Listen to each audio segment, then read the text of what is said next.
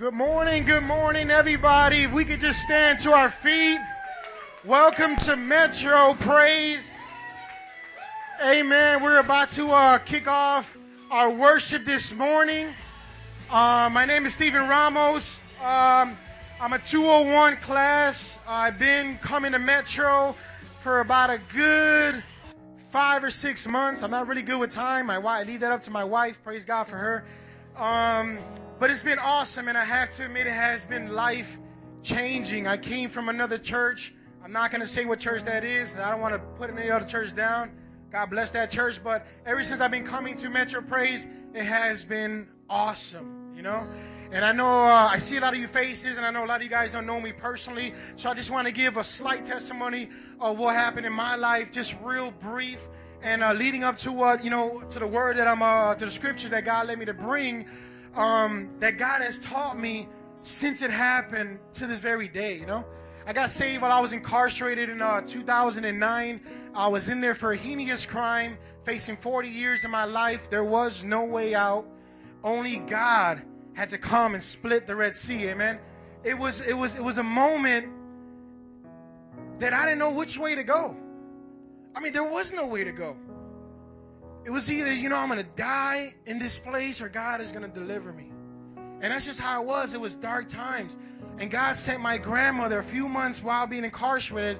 He sent my grandmother, who's with Jesus now, and she gave me a promise from God. She said she was fasting and praying. And that was the first and last time she came to visit me, just to do God's will. And she said, if you give your life to God, God said in the end, He will set you free. Amen. And that was a few months while being incarcerated. You know what I mean? And it was 3 years, almost 3 years later, that God delivered me. So I had to hold on to that one promise. And during them times, it got real dark. During them times, the promise didn't look like it was going to come through. It looked like, God, what's going on? The situation looks dead. And as the years go by, it's looking even deader and deader and deader, to the point, God, I don't even see your promise anymore. Was it really you? Did you really promise this? And during the middle of that, God gave me this word that I would never forget, even to this day. And the word is from Romans chapter 4. Let me get there real fast.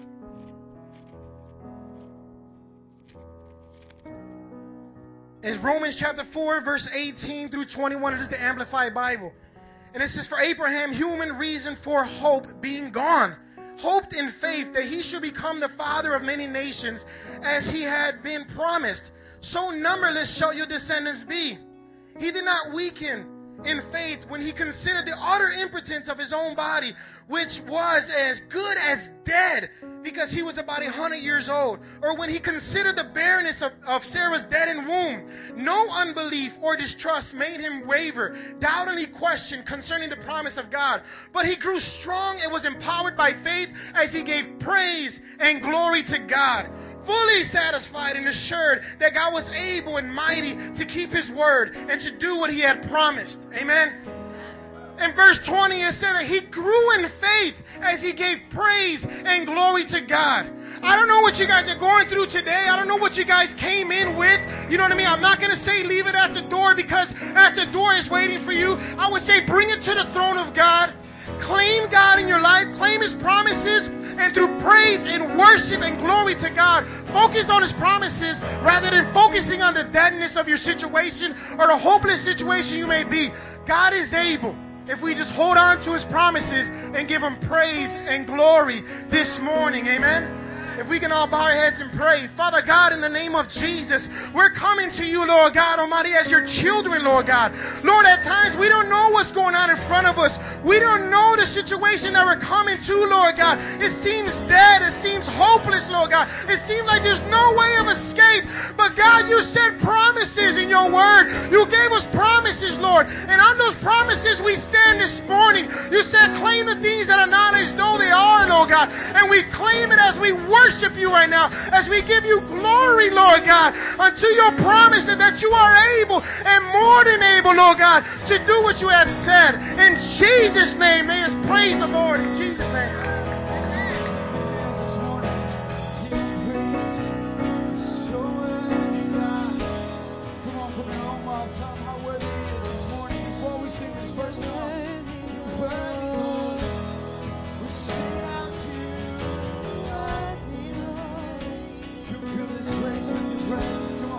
Would you invite him? Come on. Would you invite him in your heart?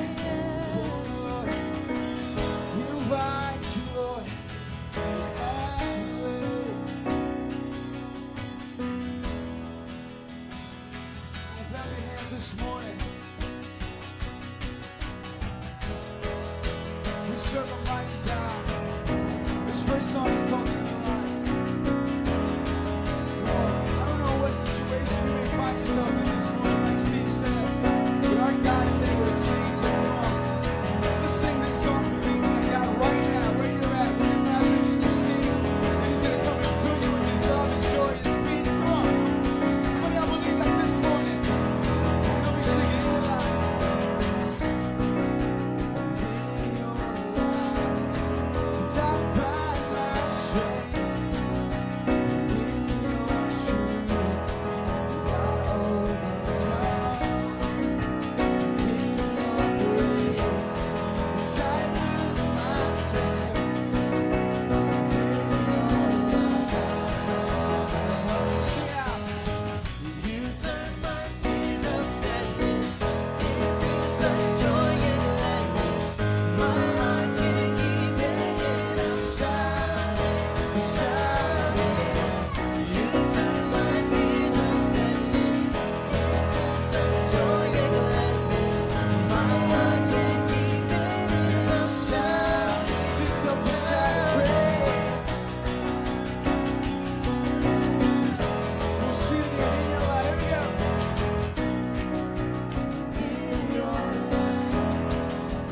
find my strength.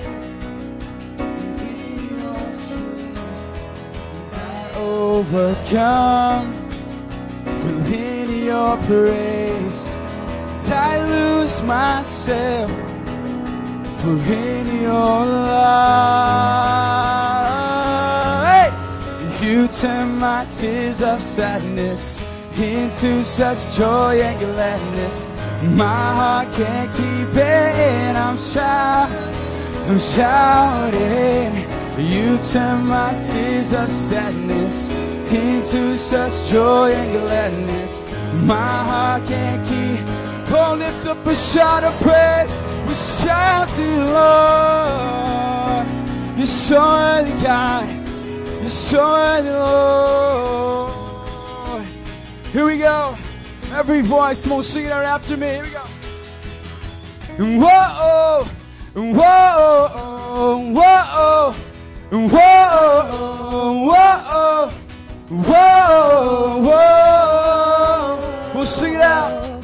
Whoa, whoa, whoa, whoa, whoa, whoa, whoa.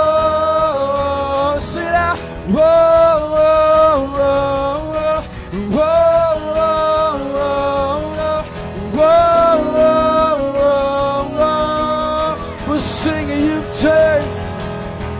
you turn my tears of sadness into such joy and gladness. My heart can't keep it in. I'm shouting. You turn my tears of sadness into such joy. My heart, I'm shouting. Shall lift up a shout of praise to Jesus. Every voice. Oh, yes. Come on right now, just praise Him. Come on, praise Him.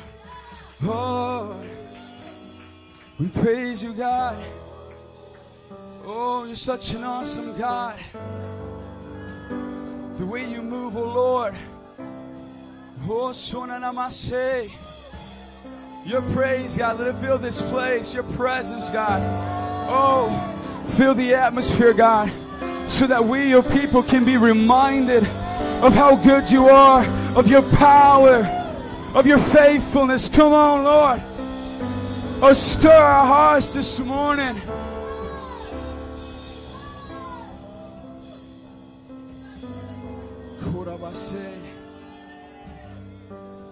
Holy Spirit, you are the promise. Come on, this entire month we are talking about the promises of God. And Jesus he says, listen, I'm going to go, but I'm going to send you a promise. The one who has come. And speaking of the Holy Spirit, he said that he will fill every person. Your young men will dream dreams, your old men will see visions. Come on. In this place right now, God, let's just receive the promise from heaven. God, we receive your Holy Spirit this morning to consume our lives. God, even now to consume this worship. Come have your way, Lord. Come have your way, Holy Spirit. And Holy Spirit, you are welcomed here. Come flood this place and fill the atmosphere. Your glory, God, is what our hearts long for. To be overcome by your presence, Lord. Oh, Holy Spirit, you are welcomed here. Come flood this place and fill the atmosphere. Your glory, God, is what our hearts long for. To be overcome by your presence, Lord.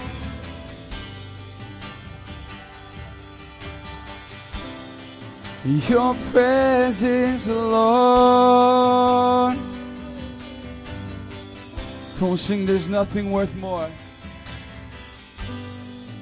There's nothing worth more that will ever come close. Nothing can compare. You're our living hope. Your presence, Lord. Come on, I've tasted and sing. I've tasted and seen of the sweetest of loves, when my heart becomes clean and my shame is undone. Your presence, Lord. Come on, sing, Holy Spirit, you are welcome. In Holy Spirit, you are welcome here. Come flood this place and fill the atmosphere. Your glory, God, is what our hearts long for. To be overcome by your presence. Sing it again, Holy Spirit. In Holy Spirit, you're welcome here, Lord. Come flood this place and fill the atmosphere.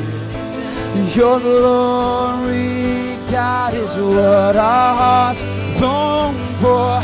To be overcome by your presence, Lord.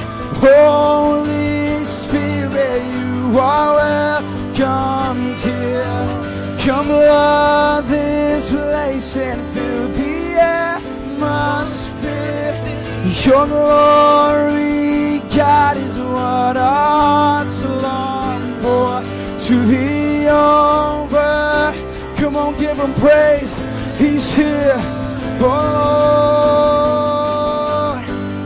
You're here, Lord.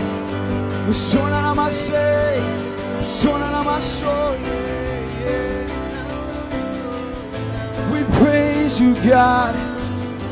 We praise you, God. With our strength, we praise you, Lord. Oh, come on, sing. Let us become. Let us become more aware of your presence. Let us experience the glory of your goodness. Let us become more aware of your presence. Let us experience the glory of your good. Come on, sing it out. Let us become more aware of your presence. Let us experience the glory of your goodness. Let us become, come on, aware of your presence. Let us experience the glory of your, oh, let us become more aware of your presence. Let us experience the glory of your goodness. Let us become more aware of your presence. Let us experience the glory of. Let us become more aware of your presence. Let us experience the glory of. Let us.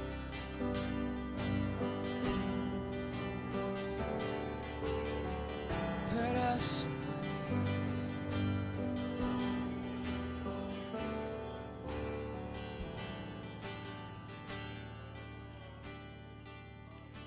And Holy Spirit, you are welcomed here. Come flood this place and fill the atmosphere. Your glory, God, is what our hearts long for. To be overcome by your. Come on, sing it. In Holy Spirit, you welcomed here. Come flood this place and fill the atmosphere. Your glory.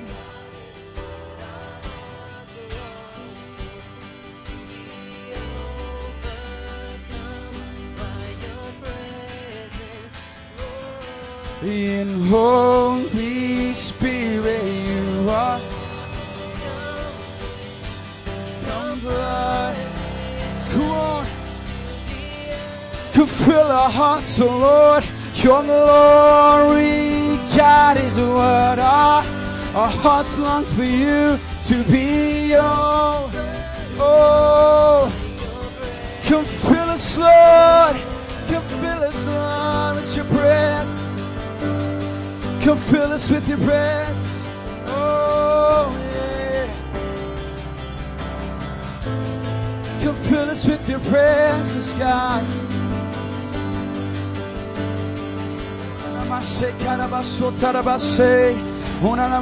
Come on, if you're filled with the Spirit in this place, come on, sing a song in the Spirit.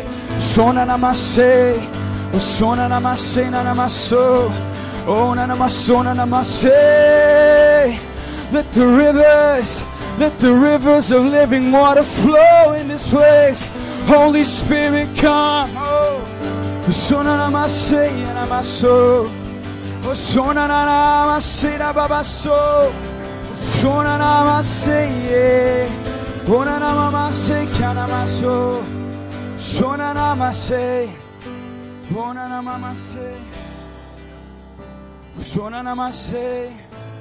Come on, I just feel just some people in here, just a tension between the supernatural, between what God is wanting to do and between where your heart is allowing and understanding. With all eyes closed in this place, come on.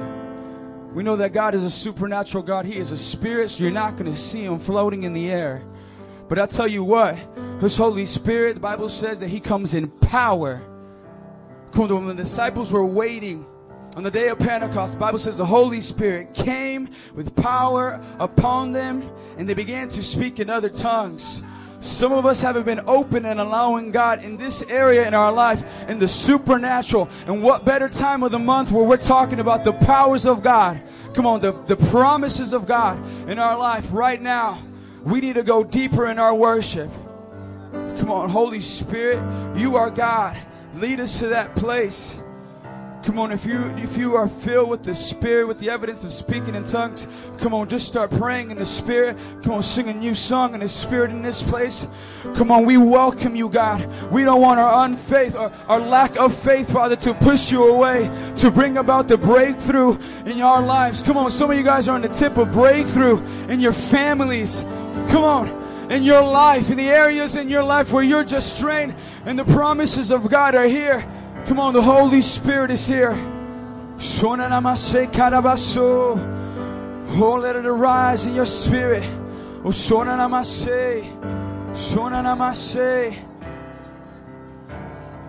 come on, if you're saying to yourself, I just don't know what this is. Come on, the Bible says to be filled. You don't have to do anything. The Bible says, all who are thirsty, come. Be filled with the Spirit. Be filled with the Spirit.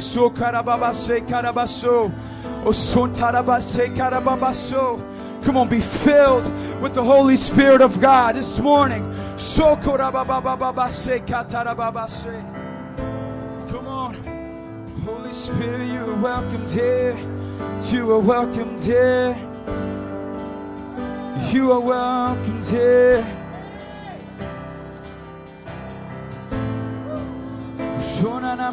Come on. Come on. I don't know who you are this morning, but come on, there's a breakthrough coming. Come on.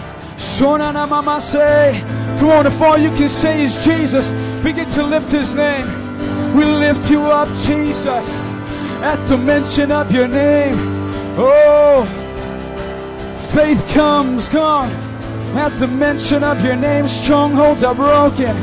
At the mention of your name, demons flee. So, yeah. Oh, lift him up in this place. Holy Spirit.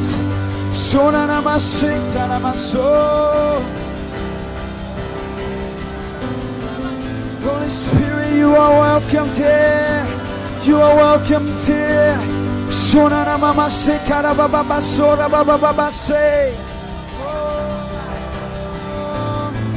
Spirit, you are welcomed here. You're welcomed here. Come on, in an attitude of prayer. Come on, let's stay engaged right now. Would you just put your hand on the shoulder of the person next to you? Come on.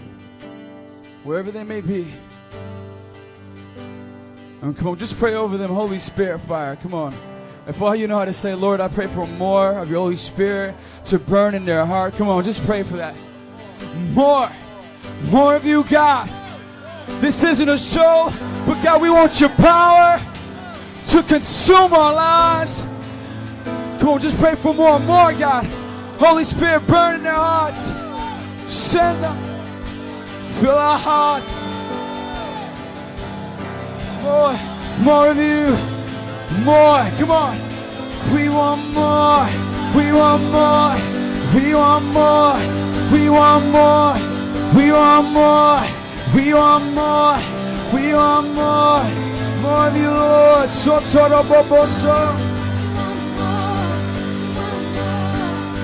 Oh, come on. And just begin to praise God with your neighbor right now. We praise you, Lord. Come on, as you sense the Holy Spirit. Come on, begin to praise.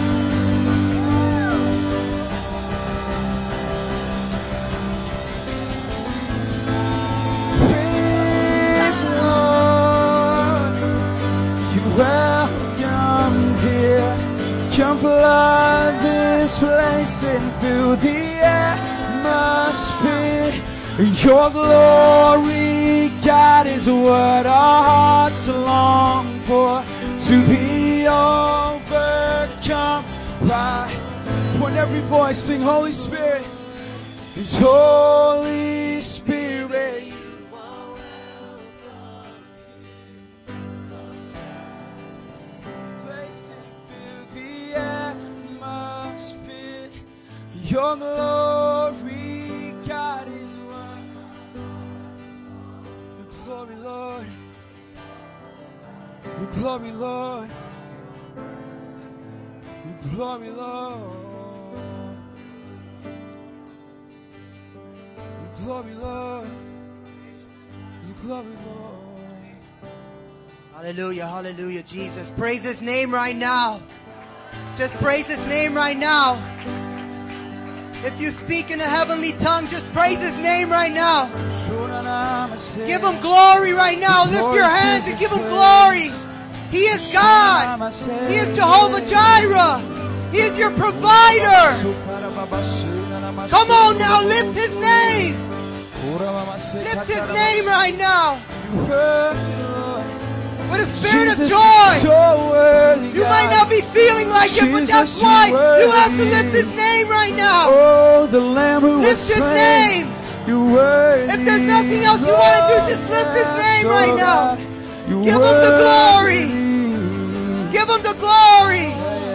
Give Him the glory right now. Just focus on that right now. Just give Him the glory. I felt that in my heart. I felt this peace, this joy. Just give Him the glory. If there are things going on in your life right now, give Him the glory anyway. Hallelujah. Hallelujah, Lord. Hallelujah. Holy Spirit, we just pray.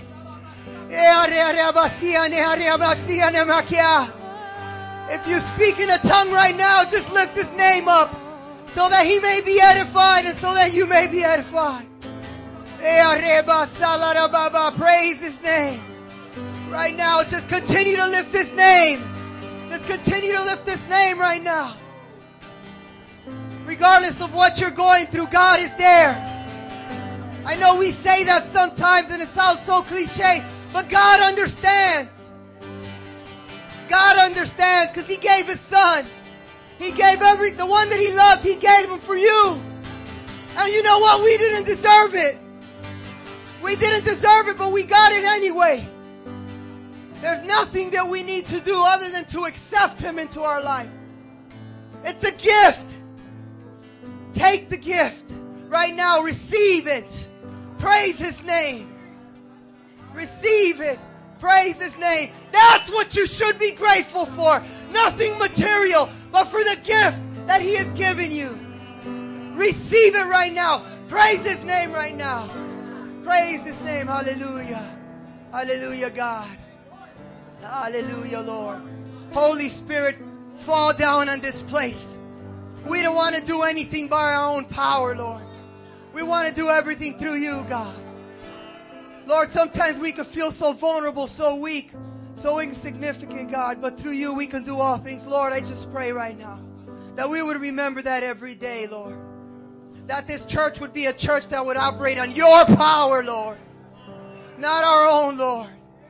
Lord, we don't want to be man pleasers, Lord. We want to be God pleasers in here, Lord. Hallelujah, Jesus, Lord. I pray that would be the heart of every believer here, Lord. Lord, I pray that we would not be afraid to offend, to tell people the truth, oh God. Hallelujah. I pray that would be the heart of every believer, Lord, when they go to their workplace, oh Father God. And when they would talk to their co-workers, oh God. And when they would talk to their own family members, oh God. That they would not be afraid to bring Your gospel, God. Lord, because the enemy's attacking, God. Lord, we don't want a feel-good gospel. We want the truth, God. But I pray that we would not be too brutal, Lord, that we would not be too truthful, Lord, but we would have grace too. Lord, that there would be a balanced message, oh God.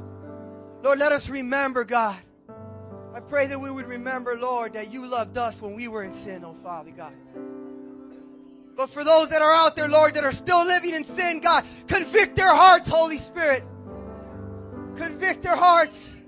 That hard hearts would become hearts of flesh. And that they would see restoration, oh God. Lord, I pray for compassion, oh God. I pray for compassion right now. Let us raise His name. Let's lift His name right now. Glorify Him in Jesus' name. In Jesus' name. Lift His name right now. Come on. Praise His name.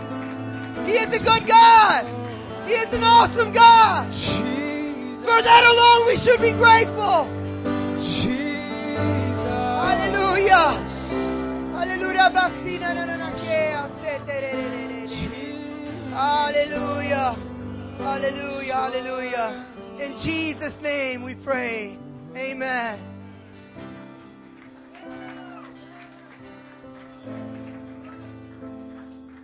All right, at this time, I'd like to dismiss the children. Parents, if you have children here, we have a powerful lesson for them too. We don't believe in just sitting our children in a room and not getting the word of the Lord. We have our caretakers in the back. Go ahead and escort them at this time. We thank you for that.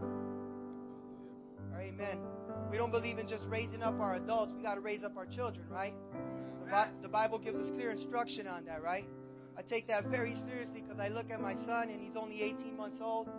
But I think about the fact that, you know, he could see in the way that I live my life, in the way that I model my life. He's going to learn more that way now at this point in his life until he starts to understand the Word of God. So we have to take that into heart. I don't know why the Lord told me to kind of put that out there right now. Let's make sure that we're raising our children up right. Amen. Oh, Jesus, thank you, Lord. Welcome everybody to Metro Praise. I truly am humbled and overjoyed to see that these chairs are filled. But I also want to pray right now for the chairs that are empty, and that those and come with the spirit of expectation, and also with thankful heart that these chairs will be filled and we'll have standing room only in here. Amen.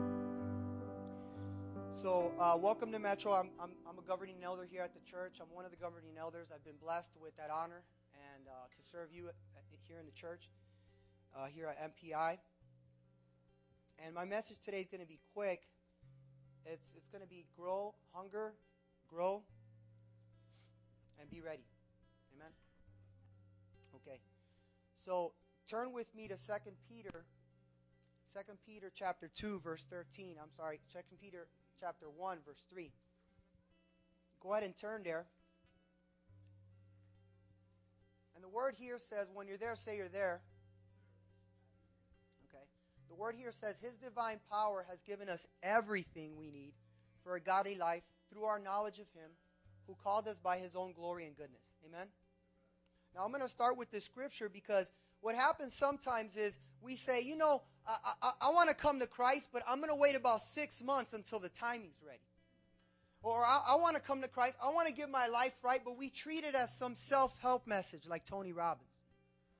But see, we don't really want to change. We just want to cherry pick scripture so that we could feel good about our desires of the flesh. Amen.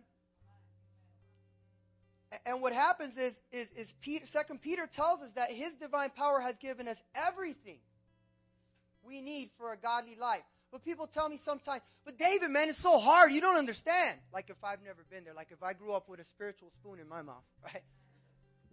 And you've probably heard that before too. But the reality is, I always turn to the scripture because he says, no, brother, I don't need to understand everything. But the Bible tells me that His divine power has given me everything that I need for a godly life. So if I'm not doing it right, it's because I'm jacking it up. Amen? If we're not doing it right, if we're not seeing the fruits of what we're doing spiritually, it's probably because we're jacking it up, because the Bible has given us a promise that He's given us everything that we need. So when I look at this scripture and I ask myself, man, God, why am I so broke, busted, and disgusted? It's not because of what God has done. It's because of what I'm not doing in Him and what I'm not allowing Him to do through me. Amen? So as I start there, that's kind of like the foundation there, because God has given us everything that we need, right? That's why I put it in yellow, because He's given us everything. That should encourage you today, body of Christ. Because if something's not working out in your life, we can't blame God for that. Because He's given us everything. The question is, are you paying attention? Are you saying, God, give me this, but then when He sends your sister who's saved to tell you about the gospel, you say, I don't need to hear that right now. But He's sending you the answer. I like the joke that says, you know, the guy's in the water, he's in a swimming pool or in the ocean, and he's drowning, and he doesn't know what to do, and he's saying, God, God, God, give me this. He sends him a boat, an airplane, and a helicopter, and he drowns. And he goes to heaven, and he says, God, well, why didn't you help me? He says, I send you a boat, a helicopter, and you didn't listen. That was supposed to be funnier, but that's cool. All right. So real quick here, because I got a few minutes. Do you hunger? That's the question. Do you hunger? Do you hunger? Are you saying, God, give me this. God, give me that? Are you asking? And I'm not talking about material things. I'm talking about the spiritual. Because it's easy to come to God when you're in trouble. I'm going to talk about why this helmet's here in a second. Saved my life. Not this one particularly, but, okay? Do you hunger? Matthew 5:6. I'm going to go through these quickly. If you want to turn there, go ahead. Blessed are those who hunger and thirst for righteousness, for they will be filled. See, I went over my life with my life group, so they're probably going to get some extra blessing today by hearing this again. But it says, the Bible tells us that blessed are those who hunger. The question is, are you hungry? You know, when I'm hungry and when I'm thirsty, I don't think about eating food 6 months from now. I eat it. And I drink water now because I'm thirsty. Because, you know, if I don't drink water for 3 or 4 weeks, the Bible says, or, you know, natural, everybody knows that you'll die. You can live longer without food, but not without water. Amen? Proverbs 16:26, the appetite of laborers works for them, their hunger drives them on. Oh, why do you work? Why do you labor? Why do you go to work? So you can provide for your family. And you do that well, don't you? But see, do you hunger in that same way? Do you labor for righteousness? Do you labor for the knowledge of God? Do you have an appetite for the ways of Him as opposed to the ways of the world? Luke 6:21, blessed are you who hunger now. Does it say 6 months from now when you're ready to accept it? See, I remember I was one of the first ones to say that. That's why I'm telling you. I'm going to step on somebody's toes here, but that's okay. Be mad at me, but I'm telling you the truth. I'd rather tell you the truth than you go to hell. See, it says because if you hunger now, you will be satisfied. Why wait, guys? If you're hungry now, you don't say, I'll make a sandwich 6 months from now. It doesn't make any sense. Repent. Repent. Now. Blessed are you who weep now. You know what? When I was backslidden, I wept when I gave my life to Christ. Oh, Lord, I got to give up club. Oh, Lord, I got to give up drinking. Oh, come on, Lord. I weep, but you know what? I laugh later. Because then I learned I didn't necessarily have to give anything up. I traded it off for something better. And God revealed that to me, amen? So what are you holding on to right now? Give it up. You may weep now, but you'll laugh later. You may weep now, but instead of crying tears of repentance, you'll start crying tears of joy. Freedom, in Jesus' name. Grow up in the Spirit. 1 Peter 2, NIV says, therefore rid yourselves of all malice and deceit, hypocrisy, envy, slander of every kind. Come on. Don't be over spiritual on me here. Oh, I don't murder. I don't kill anybody. Oh, good. Good for you. But God's called more from you than that. It's just that. Like newborn babies, it says, crave spiritual milk so that by it you may grow up in your salvation now that you have tasted the Lord is good. See, I could sit here and I could talk to you about some pretty deep concepts, but the truth is if you're not living right with God, you need the basics. You need to start drinking the milk. Then you need to start graduating onto that meat. Because the Lord, by the way, doesn't want you to stay drinking that milk. Are you with me? He doesn't want you to be a baby Christian for 4 years. You need to get out of that pew and start preaching the gospel. But you need to be raised up in that. That's why we believe in discipleship. See, I used to be proud of the fact Metro disciples, but then I realized it's not just a Metro thing, it's a God thing. And it's a way of life. Romans says, therefore, brothers, we have an obligation, brothers and sisters, but it is not to the sinful nature to live according to it, for if you live according to the sinful nature, you will die. Does anybody here want to die spiritually? Then repent and live for the Lord. But if by the Spirit you put to death the misdeeds of the body, you will live, because those who are led by the Spirit of God are sons of God. For you did not receive a spirit that makes you a slave again to fear. That's a promise. Live set free. You're an heir of God. There's a promise. And put on the full armor. Put on the full armor because the devil's attacking. Amen?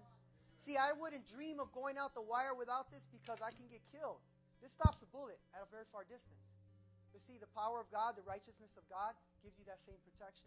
But if you're without it, how do you expect to win against the attacks of the devil? Be ready. So right now, what I want to do is I want to pray right now. So if everybody could please just bow your heads. Heavenly Father, we thank you, Lord, for all that you do and who you are, Lord. I pray that people would hunger for righteousness, because your word gives us a promise that we will be filled. So fill us, Lord. Fill every heart here. Fill every hard heart, Lord. Change them, Lord. Let them repent. Let them come to you and live for you, Lord Father God, because you are Lord. And we thank you in Jesus' name. Change everybody. Let them grow. Let them get discipled. I rebuke the fear of man in Jesus' name. And let them be ready, Lord, for we know the devil's like a roaring lion. Lord, let them pull on the full armor in Jesus' name we pray. Amen. So if everybody could please stand as we recite our confession of faith. And at the count of 3, if anybody needs, does anybody need the confession of faith? We have it on paper. We have our ushers handing them out. Raise your hand, please. Hallelujah. We got one more back here? Okay. All right. Amen. Amen. So on the count of 3, repeat after me. 1, 2, 3. I believe in one God and Creator, who is the Father, Son, and the Holy Spirit. The Father who so loved the world. The Son who purchased my salvation in his death, burial, and resurrection. And the Holy Spirit who makes me new and abides in me forever. I believe in the perfect Holy Bible that reveals God's purposes and plans for my life. I believe in the second coming of Jesus, who will judge the living and the dead. I believe in the eternal reward of believers in Jesus and the eternal punishment for all unbelievers in Jesus. I believe in the United Church of Jesus Christ, built upon the apostles and prophets, elders and deacons, in which the gates of hell shall not prevail. I believe in the salvation for all mankind. It is by faith alone, in Christ alone, by God's grace alone, and for the glory of God alone. Amen. Hallelujah, Jesus. At this time, we're going to have a time of praise and fellowship. Go ahead and talk to your neighbor. Greet somebody you don't know. Give them a high five and a hug for Jesus. Also, if any of you needs prayer, go ahead and talk to Griselda and Jared. They're on this side. If you need to repent, if you need to get born again, or if you need prayer for any specific need, go ahead and see Griselda. Thank you, guys.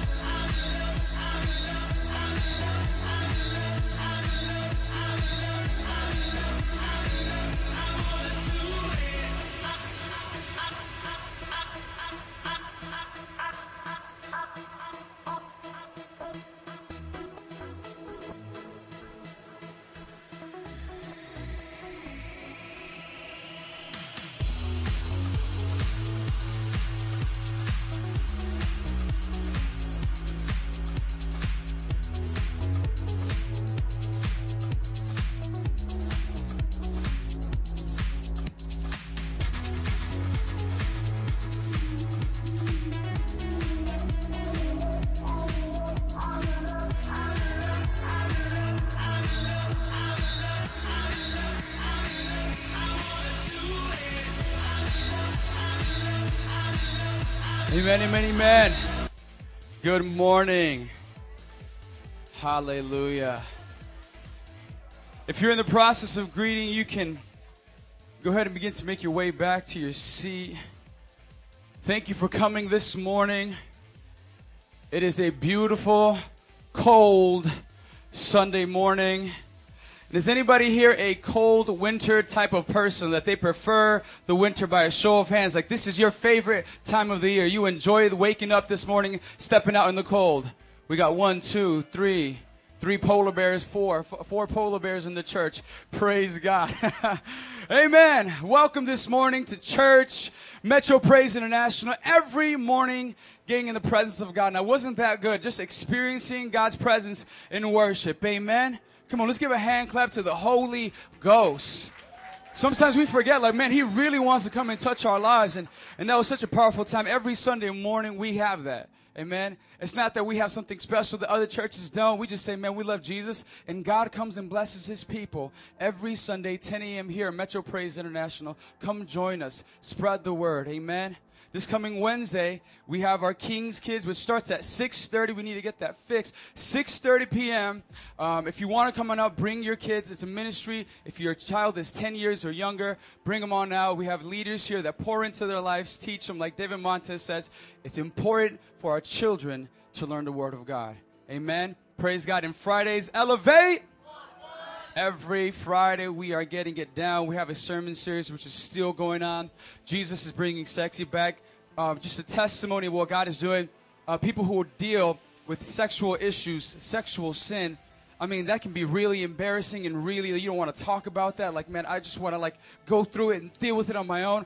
Jesus Christ is coming on and touching and setting people's hearts free. And that's amazing because you're looking at something that's been, a youth that has been dealing with an issue maybe about years. And God comes in one day and changes their heart and gives them salvation. Amen. So every Friday we are doing that. Amen. Next week we have our game night. Let's give it up for the game night. Woo! Y'all can do better than that. Let's give it up for the game night. That's what I'm talking about right there. Game night next week is going to start at 6:30, okay? There's going to be a whole bunch of games here. Fellowship, a good time. Come on out. Bring out your family. It is Free, free. Amen.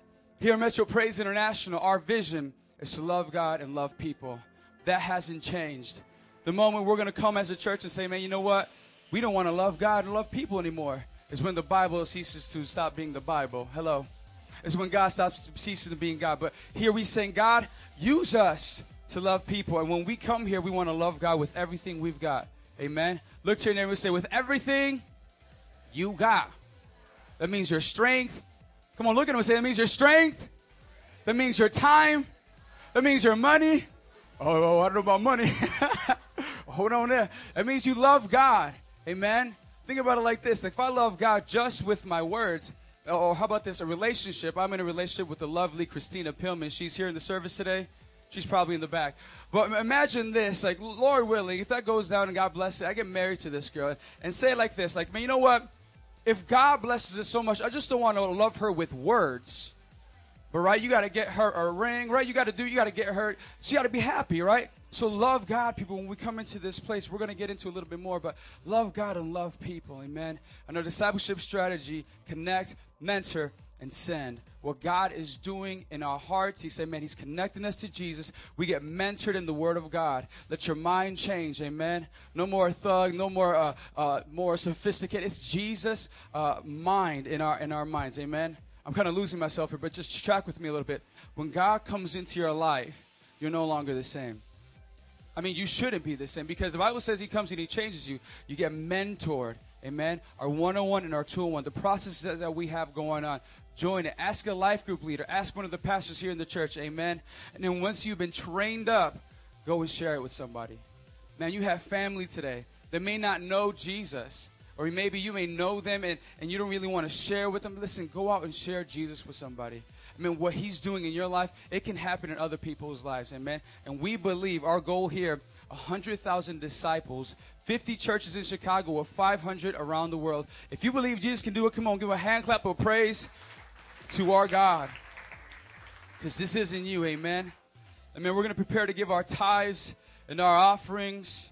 As we prepare, a tithe is 10% of your total income, and an offering is what you give unto God after your tithe, amen? God is blessing us. We are in the series. Actually, we're in the month of doing a series of God's great and precious promises. I want to share a little testimony, and it's something that, man, God has been doing in our family. Maybe about a couple months ago, my father had lost his job, and he had been there for quite some time. And my father's a little older in age. He's about 52.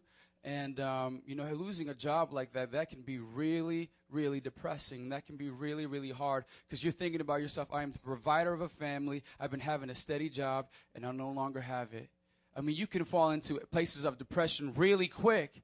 And that's being very honest. And I'm seeing my father go through this, and God was using me to speak into his life and just continue to pray for him. And we were praying this past week, and, you know, just a moment of faith. As I was preaching last week, God, your promises are for my family, for the people.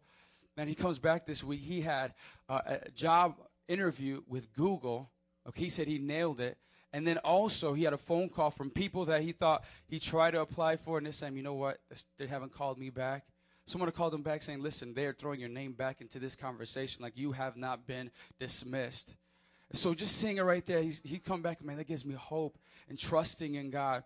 So I don't know about you. Just because he didn't get the job, that encouraged me to say, man, God, you're doing something. You're doing something. And I know if you were doing it for my family, he's good enough to do it for your family in your place, wherever you're at. Amen. Give unto God. That's one thing my father would say to me. You know what? Even if it's been rough, we've given to God. Teaching me at a young age, you know, I didn't know what tithing was, but he'd give me the check, and I'd go and I'd put it in, you know, me, my little self, just putting it in. And afterwards, you know, giving me money, I'm thinking, oh, my gosh, like, put it in there, son. Come on, put it in. And he taught me the principle of giving to God. Because money in your own hands, it just slips through your hand like sand, the Bible says. But if you give it to God, you're blessed. Amen. And, you know, you can stand to your feet. We're going to read this as we believe God. Amen. In this house of God and in your lives and your family, he's doing a great thing. We're going to claim this. Luke 6:38. Amen. Give, and it will be given to you.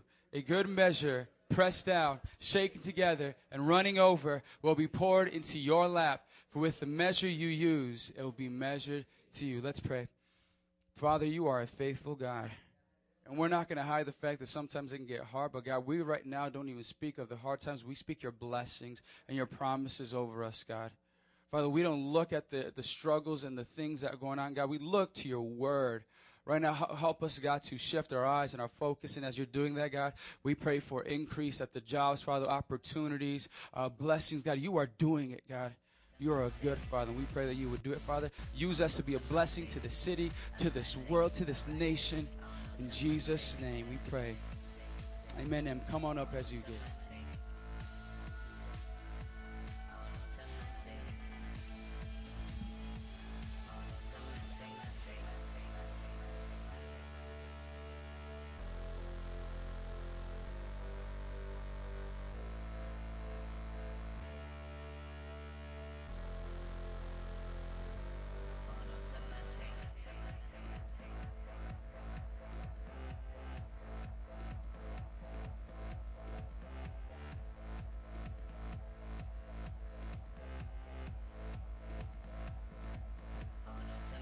Man, look at your neighbor and thank them for being here this morning. Come on, thank you for coming. Oh, my goodness. It's my man. Come on up here, Thomas. Thomas is an Italian men's store owner. He has been dressing me lately, and he showed up. Don't we look like brothers or something? Amen. Brother, just testify. He's been in the business world for about 40 years, loving God for a long time. Just keep it short, man, because you always preach to me when I come into your store. But this man's got a good testimony, and he visited us. Just tell us something about how you win people to the Lord or something. You know what? First of all, I want to say your church is Holy Ghost anointed. Okay? I'm so impressed with all you young people dancing and worshiping the Lord and selling out to God, because there is no other way. There is no other way. I mean, I'm really impressed. The Lord sent me here this morning. I'm an evangelist, okay? Anybody that's 2 feet from me, I preach, because we don't want anybody to go to hell. And remember, the Word of God never returns void. Last night I was sharing this with your wife. This is a great testimony. I went to an American Legion dance last night. I normally don't go to dances. But I went there. Actually, I was there 2 weeks ago. And I won a lady that was 93 years old to the Lord. If you can imagine that. A 93-year-old woman that was Catholic, and she gave her heart to the Lord. And 2 weeks went by, and I love to dance. I'm a jitterbugger from 50s. I'll be young. My birthday is next month. I'll be 72. Okay? So I want you to understand that your youth can stay with you when you serve the Lord.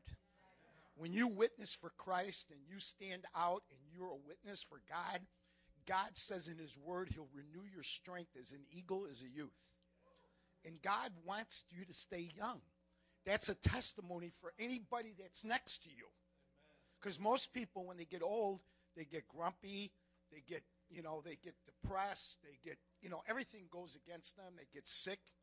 But the Word of God gives us all the answers to all our problems. But let me go back to this and I'll finish. Hallelujah. I'm so glad that you guys are praying in the Holy Ghost too.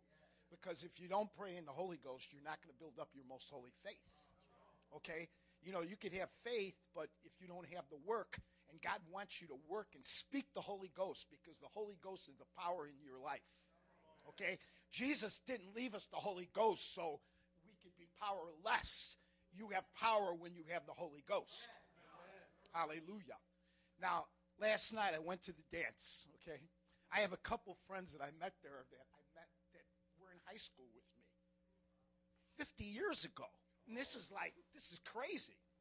So I was there, and I go there to dance. Everybody goes there to dance. There's no drinking. There's no smoking. There's no fighting. There's nothing. We just go to dance. You understand? It's just like at church. You want to dance for the Lord. David danced before the Lord. So I went there last night, and I was so like, man, who am I going to dance with? Because all these women, they're all, they're elderly women. They're like anywhere from maybe 60 to 90. You understand? And here I'm a young 72. I'm looking for somebody, I'm looking for some young lady I jitterbug because, I like to jitterbug. I mean, I don't jitterbug slow. In fact, I dance with a couple of women. They go, "You're a little too fast for me, sir." Anyhow, there was a lady that was, I seen her dance, and she looked like she could really move. And I danced with her. I said, "Would you like to dance?" She goes, "Yes, sir." So I danced with her, and she was a very, very nice person. And I danced with her a couple times. And then I said, "Is that your husband over there?" He's, "Oh, yeah." I said, you need Jesus. I'm dancing with her, and I'm saying, "You need Jesus." And she's, "Well, I'm Catholic." I said, "That's not the answer. You need Jesus. Jesus died for you on the cross. Your religious system didn't die for you." See, when you witness people, there's not one religion that has a monopoly on Jesus. Not one. Christ didn't die for religion. He died for you. Are you understanding that? When you get that in your spirit, God is a personal God. He loves you with his whole heart. He sent his son. His son is the answer for life. When you speak the word is life. So, I got to tell this because this is a testimony. Remember, the Bible says this: they overcame Satan by the blood of the Lamb and by the word of their testimony. So when you got a testimony, that's great. You better speak it. Because somebody next to you or across the street or whatever needs to hear that testimony. It isn't only a preacher that has got the word. You got the word.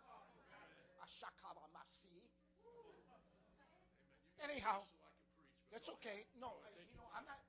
I didn't come here to preach. I came here to listen. Tell them how they got saved, brother. Oh, that's exactly what I'm getting to.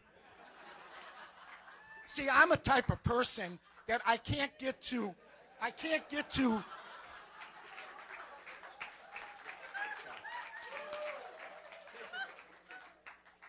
I'm a person that when I tell a story, I can't just get to the end. You understand? There's meat to a story. You understand? The meat of the word is God's story. I've been in business 46 years in retail. And a lot of people, you need to come. I'll give you a card before I leave. But I'm going out of business because I'm going into full-time ministry and evangelism. And I'm going into the world. I've been preaching in my business for over 35 years. I am not ashamed of the gospel of Jesus Christ, for it is the power unto salvation to those that believe, and to those that don't believe, it's nothing. Okay? But the reason you're in this church is to hear the word of God. This is a great church, Pastor. I'm not just saying that because I came here. I'm telling you by the Spirit, these people are on fire. If you get dull and you get lukewarm, you better go back into the world, because you know what? You can't be here. Because God is pushing you to the next level. Just like the brother said, you don't want the milk of the word all the time. You want the meat. You can't stay a baby Christian and expect to be blessed, because you don't know the promises of what God's word says. Anyhow, I danced with this lady a couple times, and she was great. She was a great dancer, very sweet person. And I said, "Is that your husband over there?" And she goes, "Yeah, that's my husband. That's Fred." I said, "I'd like to meet Fred." Because, you're dancing with somebody's wife. It's like, kind of, but over there, it's not that way, because everybody goes there to dance. I mean, it's like anybody. You want to dance? Yeah, dance. Now, I'm a little picky when I dance, because I really like the jitterbug. I get down. I just don't do a couple steps and sit down. Anyhow, I met Fred. And I said, "Is Fred sick?" Because he had crutches. He broke his leg. So I went over, I introduced myself, and we start talking. And, the subject I talked about was the Lord. I asked him, do you have a relationship with God? He goes, "Why are you asking me that?" I said, "Well, you're sick, and I think I have some answers for you." He goes, "Wow. Keep talking to me." He says, "You know why? I'm searching for truth." Wow. Are you hearing me? Listen, don't ever prejudge or pre-estimate anybody. Somebody says, God speaks to you through the Holy Ghost, and he said, "Go talk to that lady right over there. You see her? You do it. A faithful servant is not going to say, "Well, maybe when I get time, I'll just rap to her." No. The Spirit wants you to move now. Remember, faith is now. Now faith. So I went over and I started talking to the guy, and he said, "Yeah," he said, "I broke my leg." I said, "I'm awfully sorry about that." I said, "But, I can pray for you, because God can heal your leg. It's quicker than you can get off the crutches." He goes, "Wow." I said, "But more than that, I want to tell you about salvation." I said, "Are you born again?" See, everybody needs to be born again. You can come to this church and you can lie in your seat saying that you're spiritual, but if you're not born again, you'll go to hell. That's what the Bible says. See, I get in your face because I love people. I'm not telling them this because it's my opinion. It's what the Word of God says. Hallelujah. So anyhow, I start talking to this guy, and he said to me, "This is fresh off the press, man." I mean, when you open yourself up to God on a daily basis, God will bring people in your path because you're available. There are a lot of people, they don't want to hear about it. "I'm too busy. I got to catch a bus. My wife wants me to shop." There's always a story. And if you're not sensitive to the Holy Ghost, you'll miss that opportunity. I've been learning that I'm not going to miss any opportunity. I don't care. I don't care if it's raining, snowing. I don't care if I have to back up. I don't care anymore. Because I know the salvation that I have is more precious than anything I have in my life, including my family, my children. Mom and Dad are gone. They're both in heaven. I led them both to the Lord. They were stone Catholic. When you can lead your own mother to the Lord, you're doing something right. Are you hearing me? Anyhow, I get this guy and I start talking to him, and he says to me, "I'm searching for truth." I says, "You know what? I got to talk to you." He goes, "Do you think we can go in a private room?" Private room? There's a dance in the American Legion Hall. He goes, you go through the bar, and there's a kitchen in the back. We could go there. I said, "Let's go." I'm finished dancing. For now. So we go through the bar. We go to the kitchen. Pull on the light. Shut the door. He goes, "Well, preach to me, man. I need it." He says to me, "I've been searching, man. I went to Buddhists. I went to this. I went to people told my fortune." He says, "I'm looking for truth, sir. Can you help me? I said, well, my Bible says that Jesus is the way, the truth, and the life. I said, there's no other way. He said, but how do you get born again? I said, we're going to say a prayer. And I gave him scripture, Romans 10:9 and 10, and John 3:3. And he said the prayer of salvation in the kitchen. Some guy walked in on us. And I said, excuse me, sir, this is the Bible. He said, oh, I'm sorry, shut the door. We start over again. We prayed again. I ain't letting this fish go. So he gave his heart to the Lord. He goes, man, I never felt this way. I said, let me pray for your leg now. I said, you know what? God can heal anything. Prayed for his leg. Then he sets his head down and tells me, he says, there's one thing I want to ask you. He says, this has been with me for a long time. He said, I had a 40-year-old daughter that committed suicide. She jumped off a cliff. Are you hearing this? And I was like, whoa. He says, I can't live. It haunts me every night. He said, what do you think? And I stood there because, I mean, that was like, boom, it hit me in the face. What do you tell somebody, a father, his daughter committed suicide? As I stood there and meditated, the Lord says, tell him this. When your daughter jumped, I caught her. And she's in heaven. Stop worrying about it. He goes, wow. I says, you need not to think about it no more. It's done. It's done. See, when God comes in on our situation, he handles the whole situation. He just doesn't handle one part. Are you hearing me? Because you know what? If he knows the hairs on your head, and I have a lot. My hair is short now, but I've always had long hair. But you think about the hairs on your head, like these girls that have, big hair, do's with all this hair. He knows every hair in your head. You think he not knows what's going on in your life? I just thank God for this. Amen. With you up here. Let's just pray for lost souls, because I know that touched a lot of your hearts hearing those stories. Amen. Father, we just pray for our lost family members right now and the people in our life that don't know the Lord. We pray, God, that the same boldness that is in Thomas would be in every one of us to share our faith wherever we go. Come on, would you just lift up their name to the Lord? I pray for my sister Lisa right now, my brother Mitch.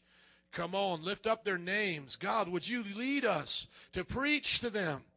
God, even when we're dancing the jitterbug, use us wherever we are now with our friends and co-workers, Father. And I just pray that you continue to bless Thomas and use him, God, to preach the gospel in Jesus' name. Can everybody say amen? Amen. Check him out for his business. He preaches just like that in his store, and my wife and I get a trip out of it, and he's been dressing me well the last couple of weeks. And thank you for that, Brother Thomas. We needed to hear that.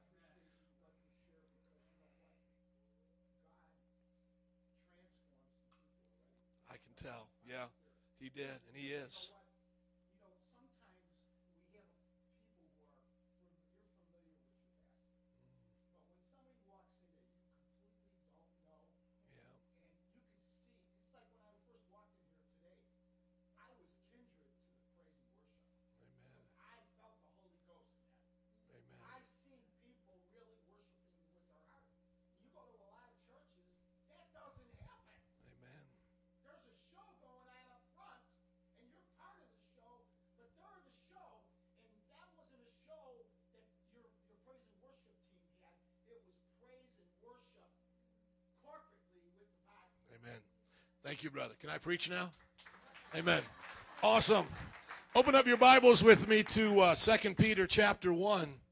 That's old school right there. If you're 70 years old, been serving the Lord for a while, we'll give you that. Which is okay, because I said to myself, I go, man, if he ever comes to church, I'm going to let him talk. And I know he's going to be unpredictable. He going to be crazy if I let him come. But God told me to do that, so he came and showed up. And thank you for that, brother. We all need that boldness. And you're just one of many here, by the way. You're one of many. We got street preachers and business preachers and all types of preachers here. As a matter of fact, when David was preaching back there, he's part businessman and part military man. And I was just watching that back there, Brother David. I'm just so proud of you and your family, what you guys have done. What a great word this morning. Thank you. I want to talk to you today about God's great and precious promises. It's a series that we've been in. And then I want to give you some great and precious promises. So I want to just kind of get some WD-40 on your heart right now to loosen you up to get to receive them. Can you say amen? Look at this scripture. This is Peter the Apostle. He wasn't the first pope, but he was a disciple of Jesus Christ. We hear now about a pope resigning, this and that. It doesn't matter what pope resigns. That's not the true church of Jesus Christ, friends. You're a part of a true church today. We're not the only ones. They're spread out all across the globe. Amen? So I don't have to dress up like your mother and you call me father. Are you listening? I don't have to dress in a dress and put on hairdo. We're having the power of God right here. But a lot of people tell lies about Peter. And they tell lies about Jesus' mom, too.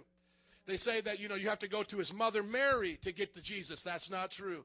You can pray just like how Mary prayed. Mary, at the marriage supper there, she asked Jesus to do a miracle to provide wine for the guests. You can ask Jesus to do a miracle, amen? And when Peter was a disciple, he got the promises of God. God promised him things, and he tapped into those promises, and you can do the same exact thing Peter did. Are you all listening? We don't have to kiss the Pope's ring and place them on a different pedestal. Even me as your pastor, I'm a man just like you, holding on to the word of God. That's what Peter did. Can I get an amen? Amen. 2 Peter chapter 1, verse 3, it says, his divine power has given us everything we need. Whose power has given us everything? God's power, his power. Everybody say his power. Thank you. So his power has given us everything we need just for church on Sundays when life's going easy. No, it says everything we need for life and godliness through our knowledge of him who called us by his own glory and goodness. That's what we're talking about this month. God's great and precious promises. By his power, he's giving them to you for life and godliness. Think of it like this. He's giving you everything you need for your natural life and your spiritual life. Everything you need for your physical body and everything you need for your soul and spirit. That's the God we serve. We don't just serve a God where we meditate, do yoga, and it doesn't affect our lives. These are not just fortune cookies we open up after a good Chinese meal. The Word of God transforms our physical life, and it transforms our spiritual life. Do you believe it? Look at verse 4. Through these, his glory and goodness, he has given us very great and precious promises. Look at your neighbor and say, that means you. He has given you promises. Look at your other neighbor and say, God gave you promises. Thank you. God has given you promises. And they're not small and rinky-dinky. They are great and precious. God has given us very great and precious promises so that through them we might participate in the divine nature and escape the corruption in the world caused by evil desires. The world is trying to corrupt your physical body. Temptation will destroy your life. Alcohol abuse, cigarette addiction, drug abuse, sexual promiscuity offends and goes against your natural body. It will destroy you. Bitterness, anger. Have you seen bitter people in life? They're stressed, high blood pressure. They don't get rest when they sleep at night. Are you all tracking with me?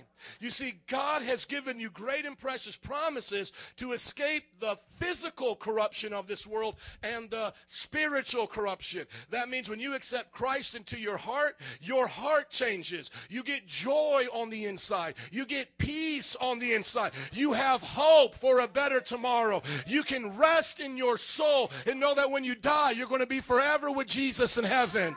Amen? So think about this. This is not make-believe, and I didn't just read you a fairy tale. This is the Bible, the Word of God. Yet so many of us, we live below this. God wants us to be up here, but we're living down here. God wants us to come inside and be at his table and enjoy the bounty of his blessings like at a Thanksgiving dinner, and we're out in the doghouse with Fido.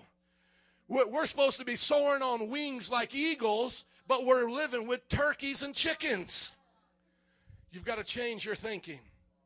This is the word for you today. Peter didn't say, well, by my religious ability, I live a good life. No, Peter said, by God's divine power, I get everything I need in life for my physical body and for godliness in my spiritual life. Peter said, that's where I get my power from. But power without a source or a conduit, it's just raw, unbridled power. So how do we tap in to the power of God? You know, there are power stations all throughout Chicago. How do we tap into them? Well, there are electrical plants that send them out then through electrical wires, and then they come into those outlets, and you plug into that outlet. The promise of God is how you plug into the power of God. So how do you get the things that God has for you? He's promised it for you in heaven. And how many know there's a lot of power in heaven? But he said, pray that my kingdom will come on earth as it is in. So how do we bridge the gap? Look at me, everybody. Come on. How do we bridge the gap from heaven to earth? From the power to your daily life? You have to plug into the promise.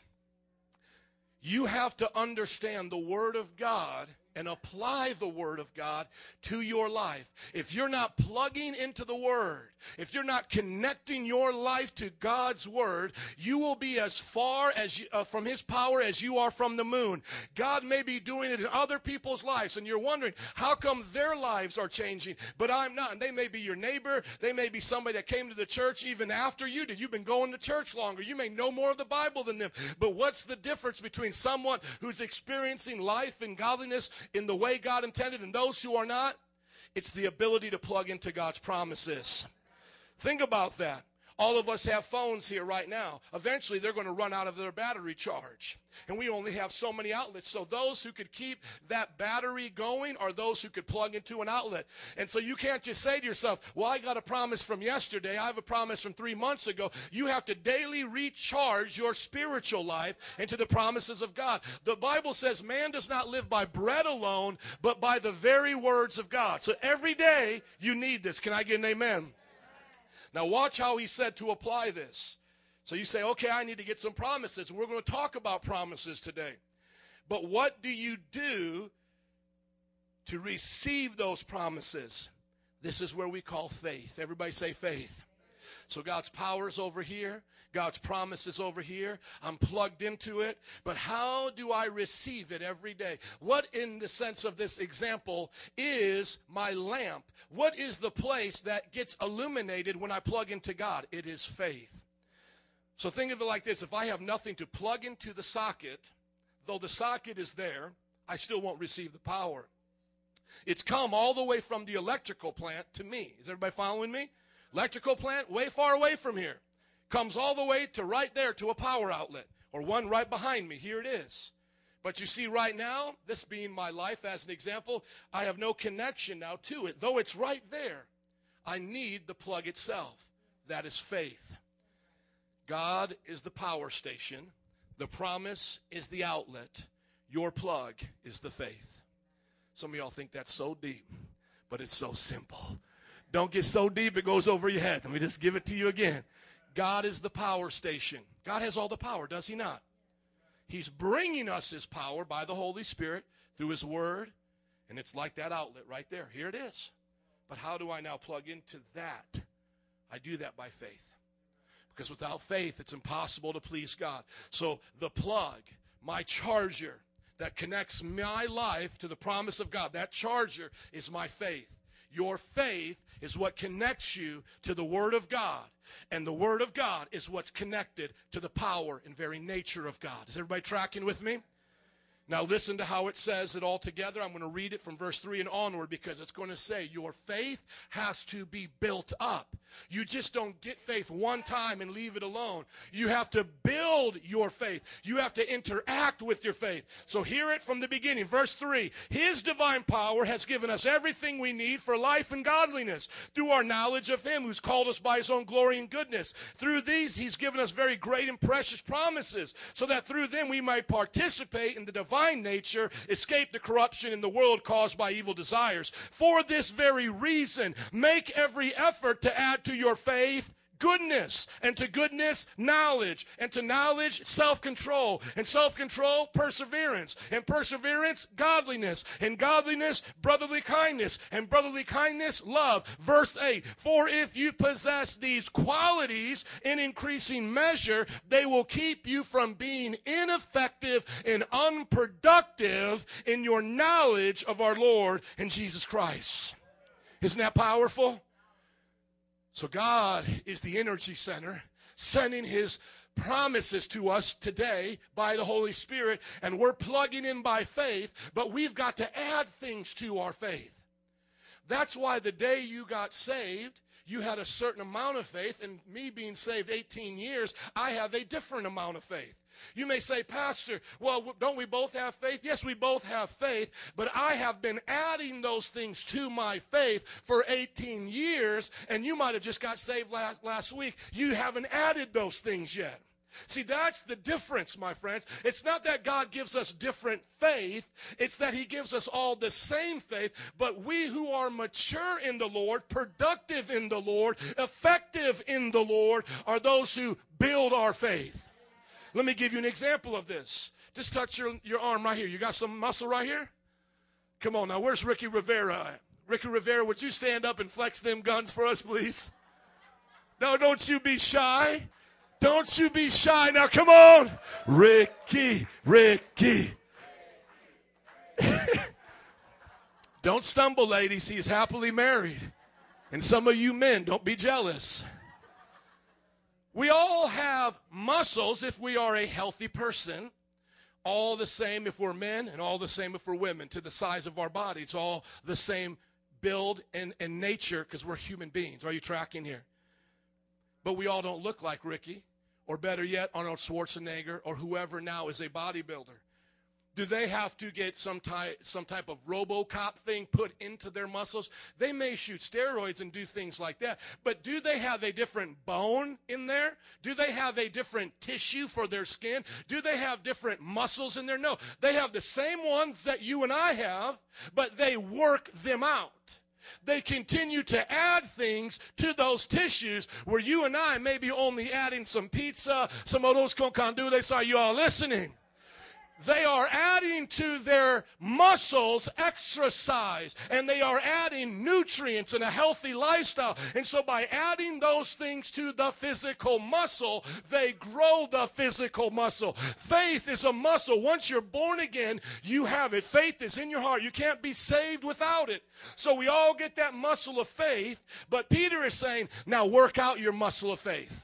Well, what's the first thing that I should add to my muscle of faith? Look at it. Verse 5, and say them with me. Add to your faith what? Goodness. So how do I grow in my faith? I got to start behaving good.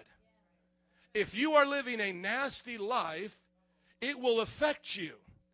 And therefore, you won't have faith in God's promises because your life is messed up. But if you are pursuing goodness and you're following God's commands, you're adding to that faith. You do that for a couple years, you'll start having more faith than you ever dreamed of. Why? Because you've seen goodness happen to you. You've seen what God can do in your life. You've been exercising. Add to goodness what? Now it's, oh, you mean, Pastor, I'm supposed to read my Bible other than when it comes up on the karaoke screen at church? Yes. You're supposed to add to your faith knowledge. You're supposed to exercise that muscle. You're responsible for it. I could be sitting up here as Arnold Schwarzenegger, because I always tell bodybuilders when I go to the gym, man, you look pretty good, but I look better on the inside because I've been exercising my faith muscles.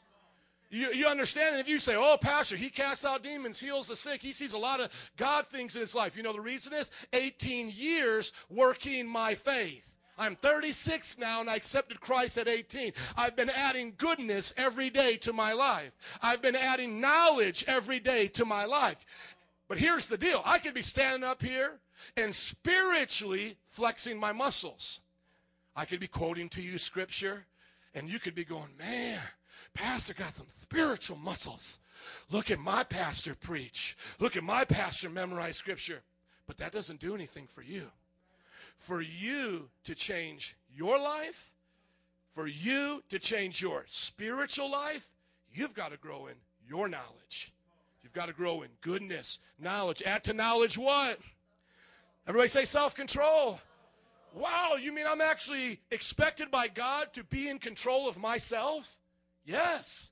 If you are out of control in your life, you get angry and you talk however you want to talk, you treat people however you want to treat them, you eat whatever you want to eat, you're addicted to substances, you spend money however you want, and you can't control yourself. When we start talking then about the promises of God, they're going to be going right over your head. Because you won't be able to tap into those promises, and you're thinking, man, what's the problem? You know, that Bible must not be true. Or you know what? I must not be given the gift of faith like Pastor and other people. No, the difference is, if you see promises coming about in somebody's life, they are in control. The Christian who receives God's promises are in control. Now, you might be getting to the point where you're already at number 3 going, Pastor, I already failed the test. Well, that's okay. There's somebody called the Holy Ghost who's greater in you than he that's in the world that lives on the inside of you. So we're not supposed to be doing this in our own strength. We're supposed to be doing it by the power of the Holy Spirit. But yet it's a principle, and that means if we don't do it, God cannot honor his word and do something for you. God will never break his word. He'll never, you can always trust him with that. If God says, I will bless you when you do A, B, and C. If you only do A, he won't bless you. As a matter of fact, he can't. You know, some people, they think that God can do everything.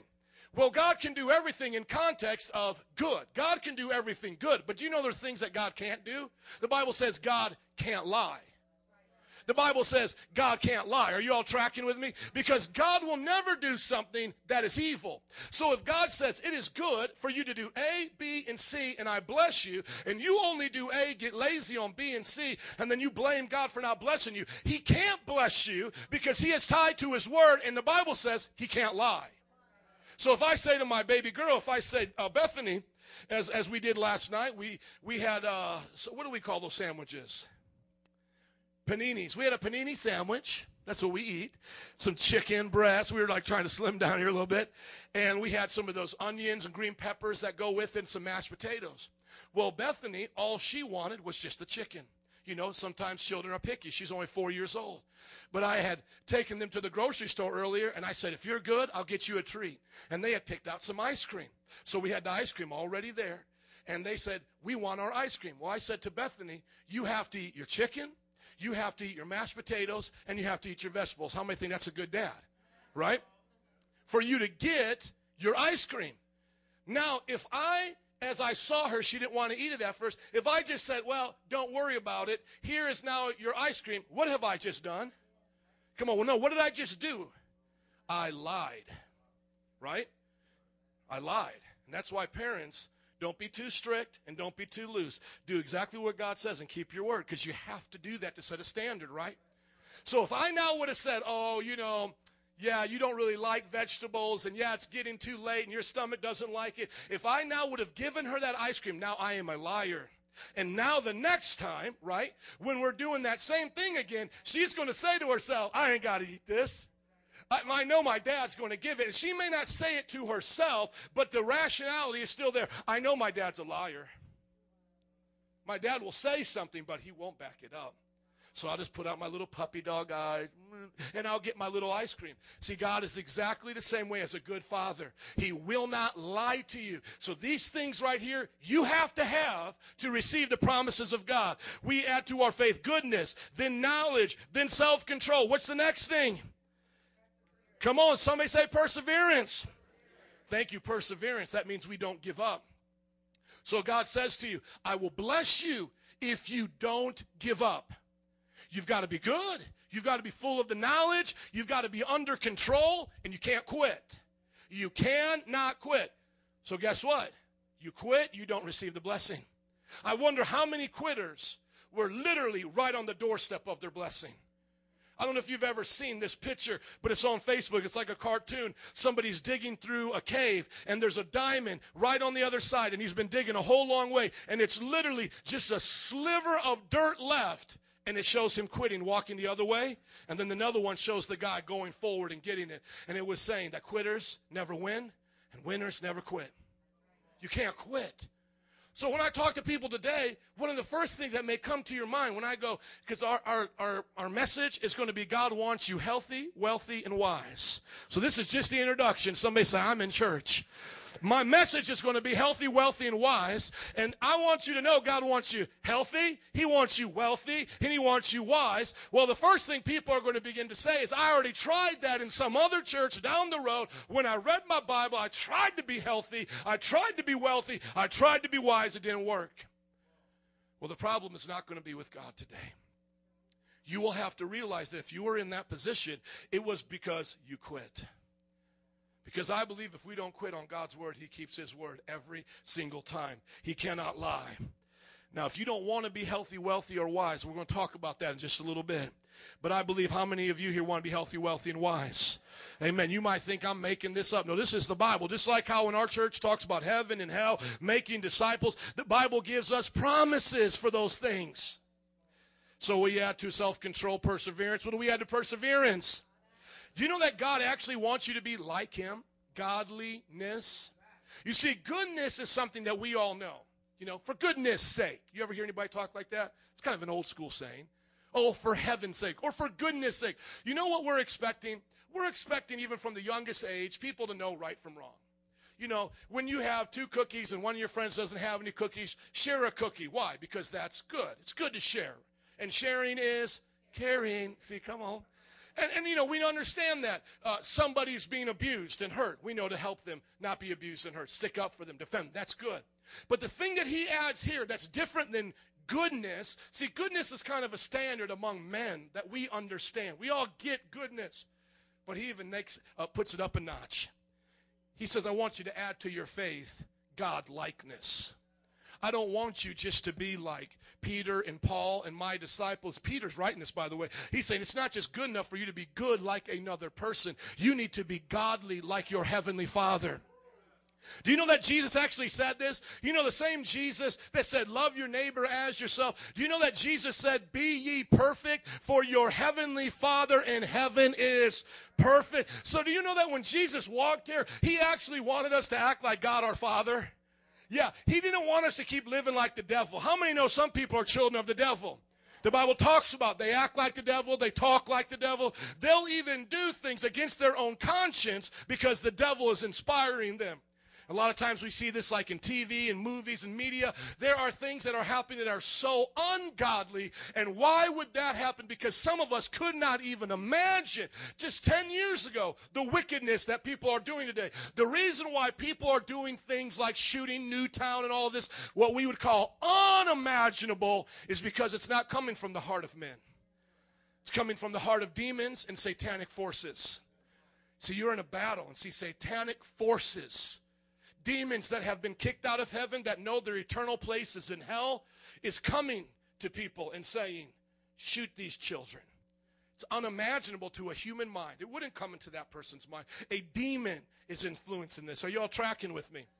But why is it we see that all over the place? Every time we turn on the news, we've got the Holy Spirit living in us. We should be living like our Heavenly Father. And instead of them putting on their kids getting killed, they should be showing Metro Praise, giving out Christmas presents, bringing in the orphans, taking care of the needy, ridding violence off the streets. Why? Because the church is acting like their Heavenly Father, and the Holy Spirit is giving them things unimaginable to do for His glory. Oh, I couldn't imagine being like that. That's right. God will give you the ability to imagine so much of a different you that the only person we can compare the new you to is God.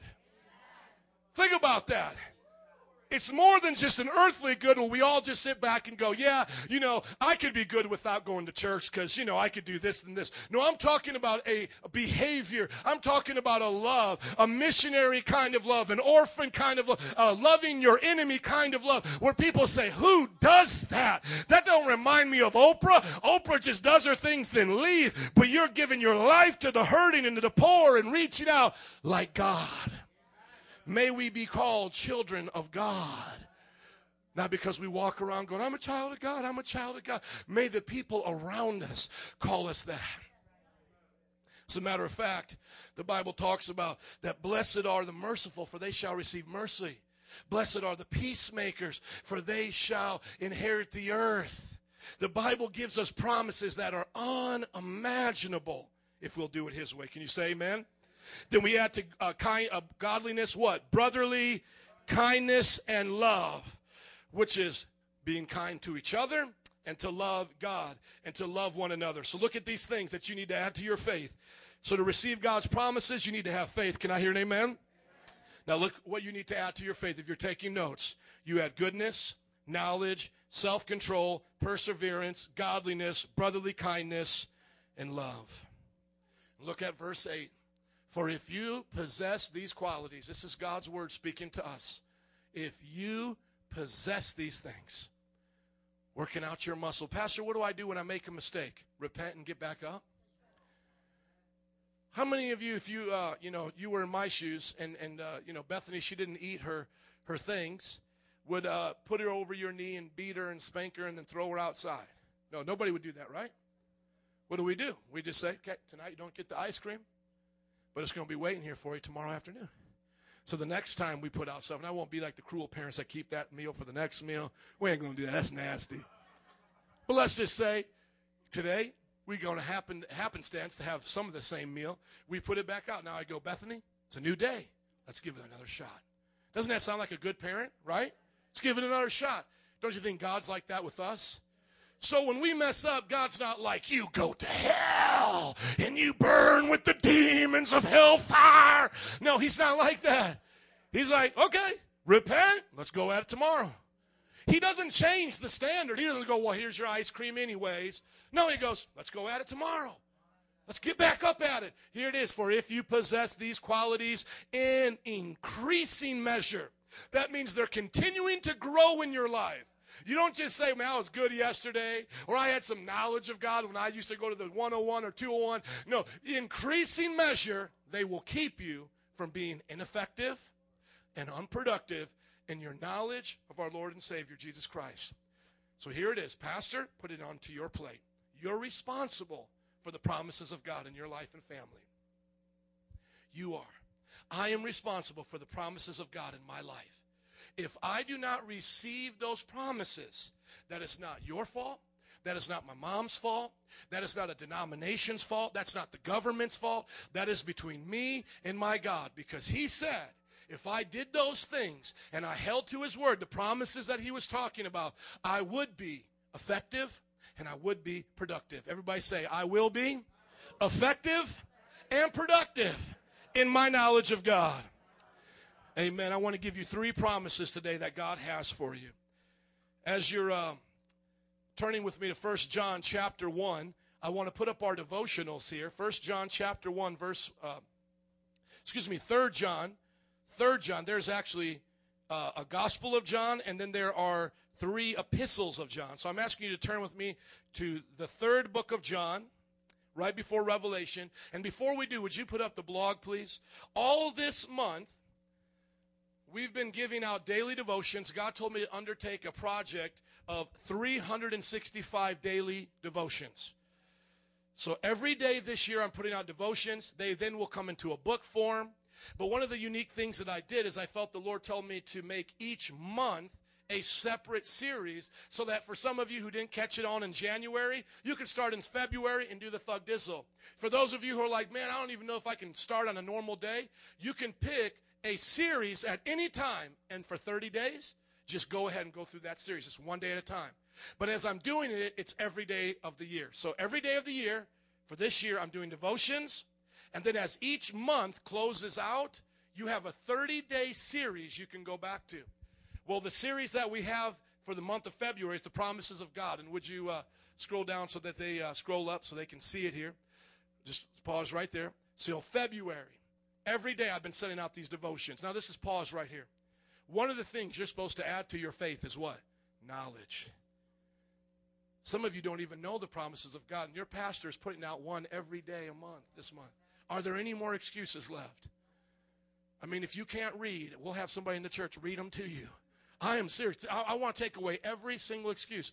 Look at this. Promise of salvation, promise of sanctification, promise of a new heart. Keep going, sister. Thank you. The promise of eternal life, the promise of heaven, the promise of the Holy Spirit, the promise of spiritual gifts, the promise of healing, the promise of faith, the promise of hope, the promise of love. How many like to wake up instead of hearing the news, hear this? And say, see how many people died in such and such a place. Here's some promises. The promises of joy, the promise of never being alone, the promise of strength, the promise of peace, the promise of protection, the promise of financial provision. That's just day 17. I got the whole month coming to you, baby. And then just to give you an example, if you could scroll up, here are some of our other devotional series. Scroll down. Here are some devotional series we'll be tackling. March will be the heart of worship and prayer. April, successful worker, the wisdom of Proverbs. It's all there.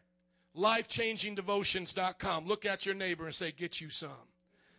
Come on, look at your other neighbor and say, you really need it. I want to give you 3 promises today. God wants you to be healthy, wealthy, and wise. Well, healthy, wealthy, and wise. Now, somebody might say back to me, they say, Pastor, are you one of them word of faith preachers? Yes, I am. Because I'm not a word of doubt preacher. I'm not going to come up here and say, doubt everything God said. Doubt it. You can't believe it. No, I'm going to give you words to have faith in. I'm a word of faith preacher. Oh, but that's not what I mean, Pastor. Are you one of them health and wealth fellas? Yes, I am. Because I don't believe God wants you to be sick and poor. I don't believe God says, I want you sick and you broke, busted, and disgusted, but some sinner over here to be living the dream life and have all the money, have all the health. I believe God wants you healthy, and I believe He wants you wealthy. Now, if somebody said this to me, Pastor, do you equate wealth with being righteous? No, I don't, because I believe unrighteous people can have wealth.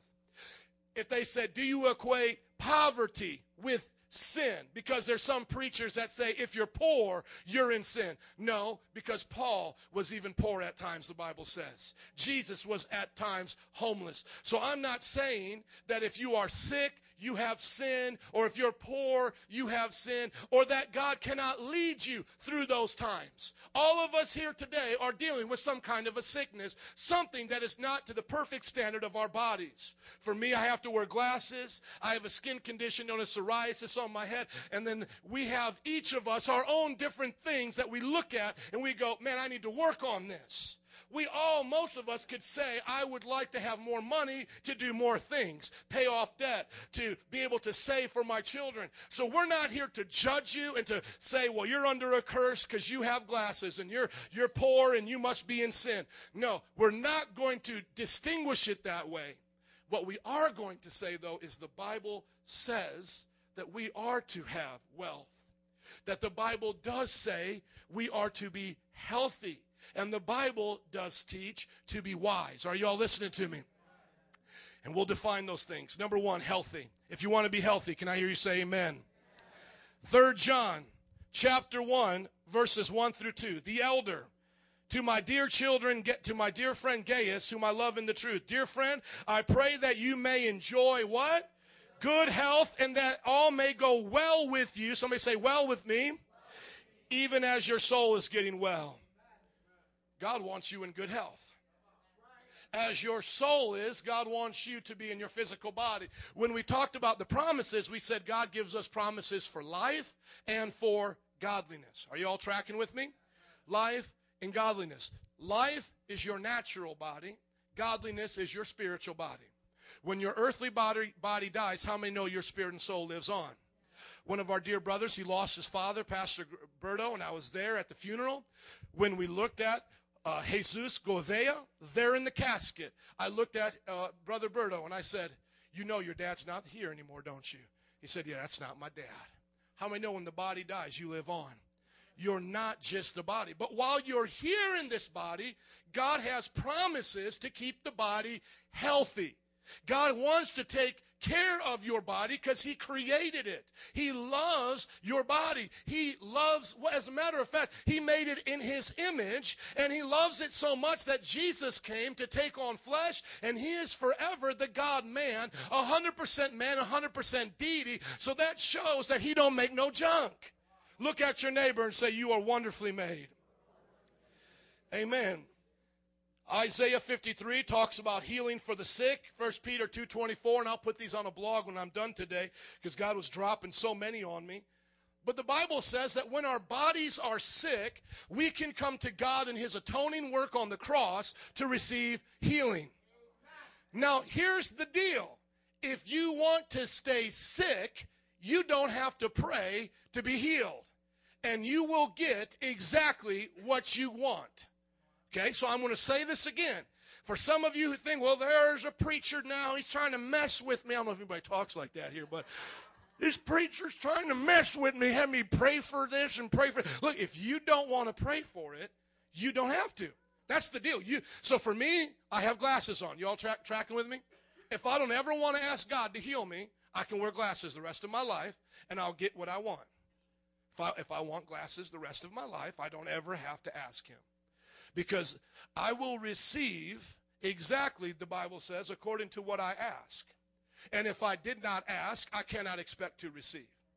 So for some of you who think this is a gimmick, I want to take that away because the church has abused people like me and you, where they teach us these gimmicks and then they put money involved in trying to receive your miracle. So I just want to say it right from the beginning. If you don't want a miracle, you don't need to ask for one. Okay? But I want to ask for one. Okay, I can see just fine with these glasses, but when I take them off, I can't see.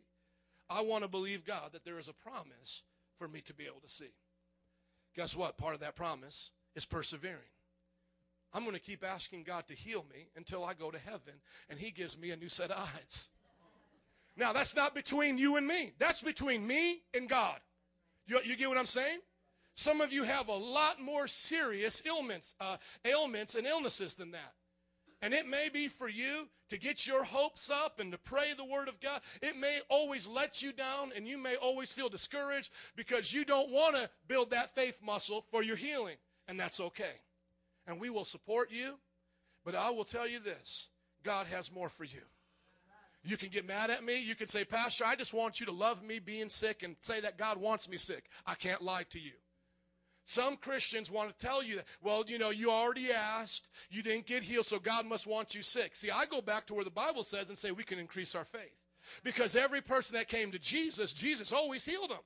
So Jesus' faith obviously was in line with the Father, so whatever he asked for got done. So I want to build up a church of people like Jesus that when we pray for each other's sicknesses and illnesses, we could see healing. But there's natural laws as well. James 1:17 says that every good and perfect gift comes from our Heavenly Father. So in the natural world with our physical body, what are some things that God wants us to do? Well, he wants us to diet. He wants us to rest. The Bible says a Sabbath, 1 in every 7 days, we should stop working and rest. Exercise. The Bible says that physical exercise is of some benefit, and so we should apply it to our life. The Bible also talks about being at peace in our mind. If you talk to any nurse or doctor here, stress helps increase sickness in the body because it weakens the immune system. So God wants you physically at peace and at rest, getting plenty of sleep at night. And then he wants you to follow the doctor's wisdom. We're not here telling you to throw away your medication if you're on diabetes or taking some type of medication. God gave that doctor wisdom. If the Bible says every good and perfect gift comes from God, then if they created an MRI, where did that wisdom come from? God. If they created cancer treatment, where did that wisdom come from? God. So in the natural, you as a believer can operate your faith in a natural way. Good. You can ask anybody, is it good to overeat? Remember we talked about adding to our faith goodness? So we want to add to our physical body a healthy diet because that's good. Am I right? Come on, somebody. But now there are spiritual laws. The spiritual sense of what sickness is, the Bible says in Luke 9:39 that there's actually spirits of infirmity that attack our bodies. That means that not every time you are facing a sickness, it is just a physical sickness. Now, I don't want to be confused as saying that every time you're sick, you have a demon, and we need to exorcise it out of you. But there are stories in the Bible that Jesus walked the earth and said when he healed them, he didn't just say, physical body be healed. He spoke to a spirit, and he said, spirit, come out. This is what it says in Luke chapter 13, verse 11. How many know we can't be smarter than Jesus? All right, so if Jesus did this, we may have to sit back and say, I could probably learn from this. How many can learn something from Jesus? Amen. So a woman was there who had been crippled by a spirit for 18 years. She was crippled by a what? A spirit. Does that mean every crippled person has a spirit? No, it just means this woman was crippled by a spirit. And she had been bent over and could not straighten up. When Jesus saw her, he called her forward, said to her, "Woman, you are free from your infirmity." Then he put his hands on her, and immediately she straightened up and praised God. So what do we do here for God to keep us healthy? Number one, we apply the natural rules to our life with the strength of God. The diet, the rest, the exercise, the avoidance of stress, listening to our doctors on daily checkups. But then we also discern and ask him when we are sick, God, is this a physical illness or do I have a spirit attacking me? I believe the shepherd will let you know. If you ask God when you are sick, he will let you know. Now, I've been dealing with the head cold, and I don't believe that's been a spirit of the head cold. But there were times when I was in India, and our missionaries speak of this more often because they're on the front line, but also times when I was in Bible college, and I would feel an oppression that would manifest in sickness. And when I began to rebuke the devil, the sickness, the upset stomach, the nauseousness would leave. If you want to be healthy, you need to hold on to God's promise.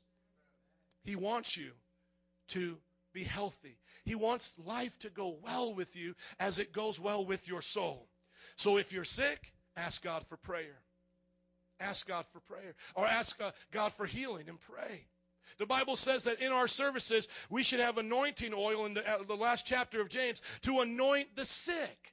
So anytime you come to this church or any event we're doing at a life group, you should be confident to know somebody will pray for me for healing. And then take care of yourself according to the wisdom of God. So how many people want to be healthy? Can I hear an amen? Amen. How about wealthy? Can I hear an amen? All right, if you don't want it, somebody next to you does. Give it to them. Proverbs 10:22. Proverbs 10:22, and then I'll give you a New Testament scripture. Proverbs 10:22 says, "The blessing of the Lord brings wealth, and he adds no trouble to it."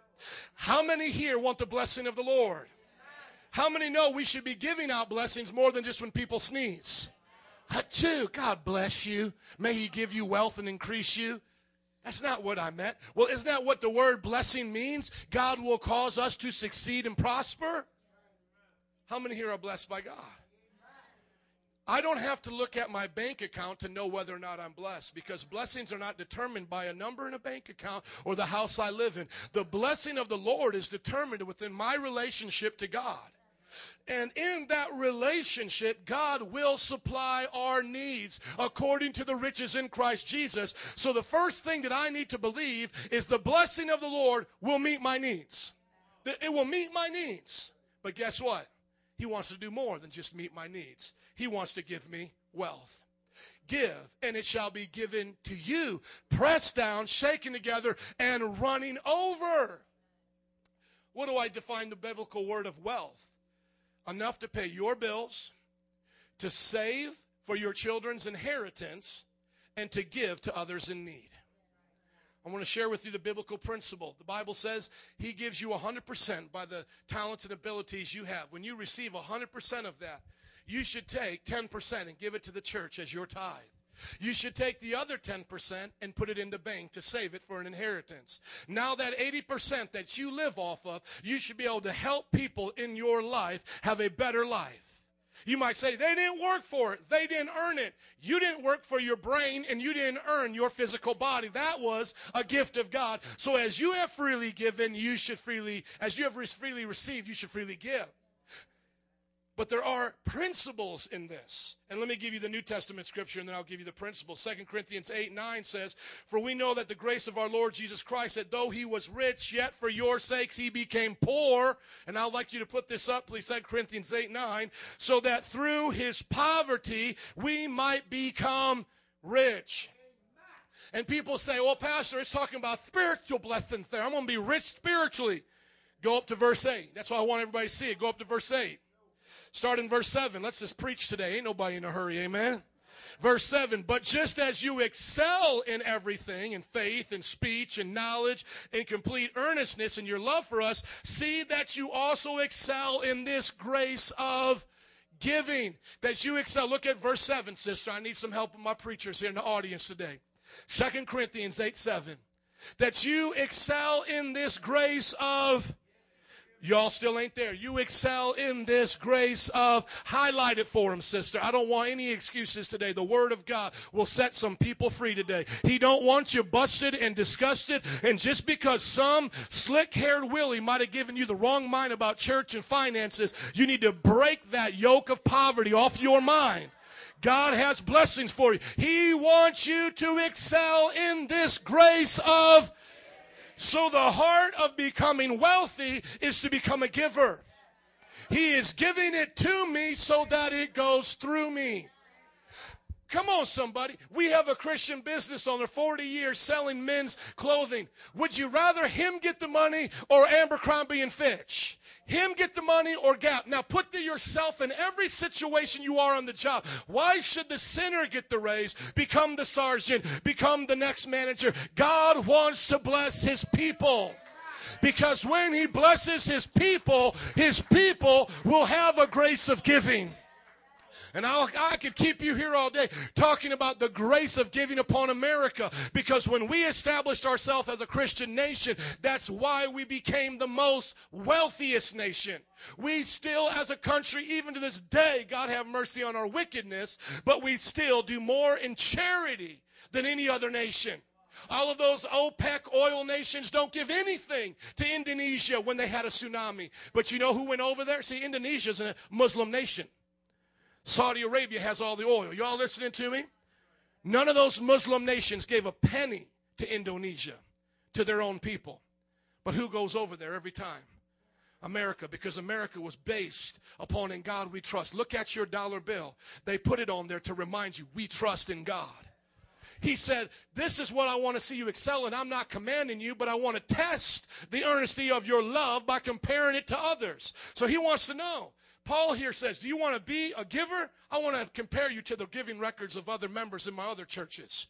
Now, praise God, we ain't looking at your records. We ain't as crazy as Paul. Or I should say, maybe I'm not as smart as Paul. Some of y'all getting scared.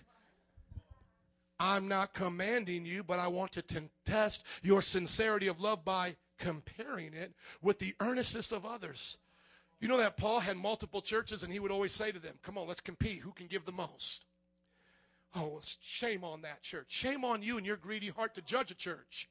Them preachers shouldn't make all that money. You shouldn't be making all that money. You're going to hell anyway. See, the people of this world want to judge us. They don't understand. They're already full of the devil, and everything they have will burn in hell anyway. Does this watch make it to heaven? No. No, none of it does. So you're the fool for not giving it away to God, because God said when we give it to him, we build treasures in heaven. We build treasures up there. So you judge us, the Bible says you're a fool. David was wealthy. Abraham was wealthy. Jesus had wealthy business owners support him. Paul had wealthy people in his church, and even he said, I won't take an offering, but I want all the offering you give me to go back out to the gospel, to the churches, and to helping the poor.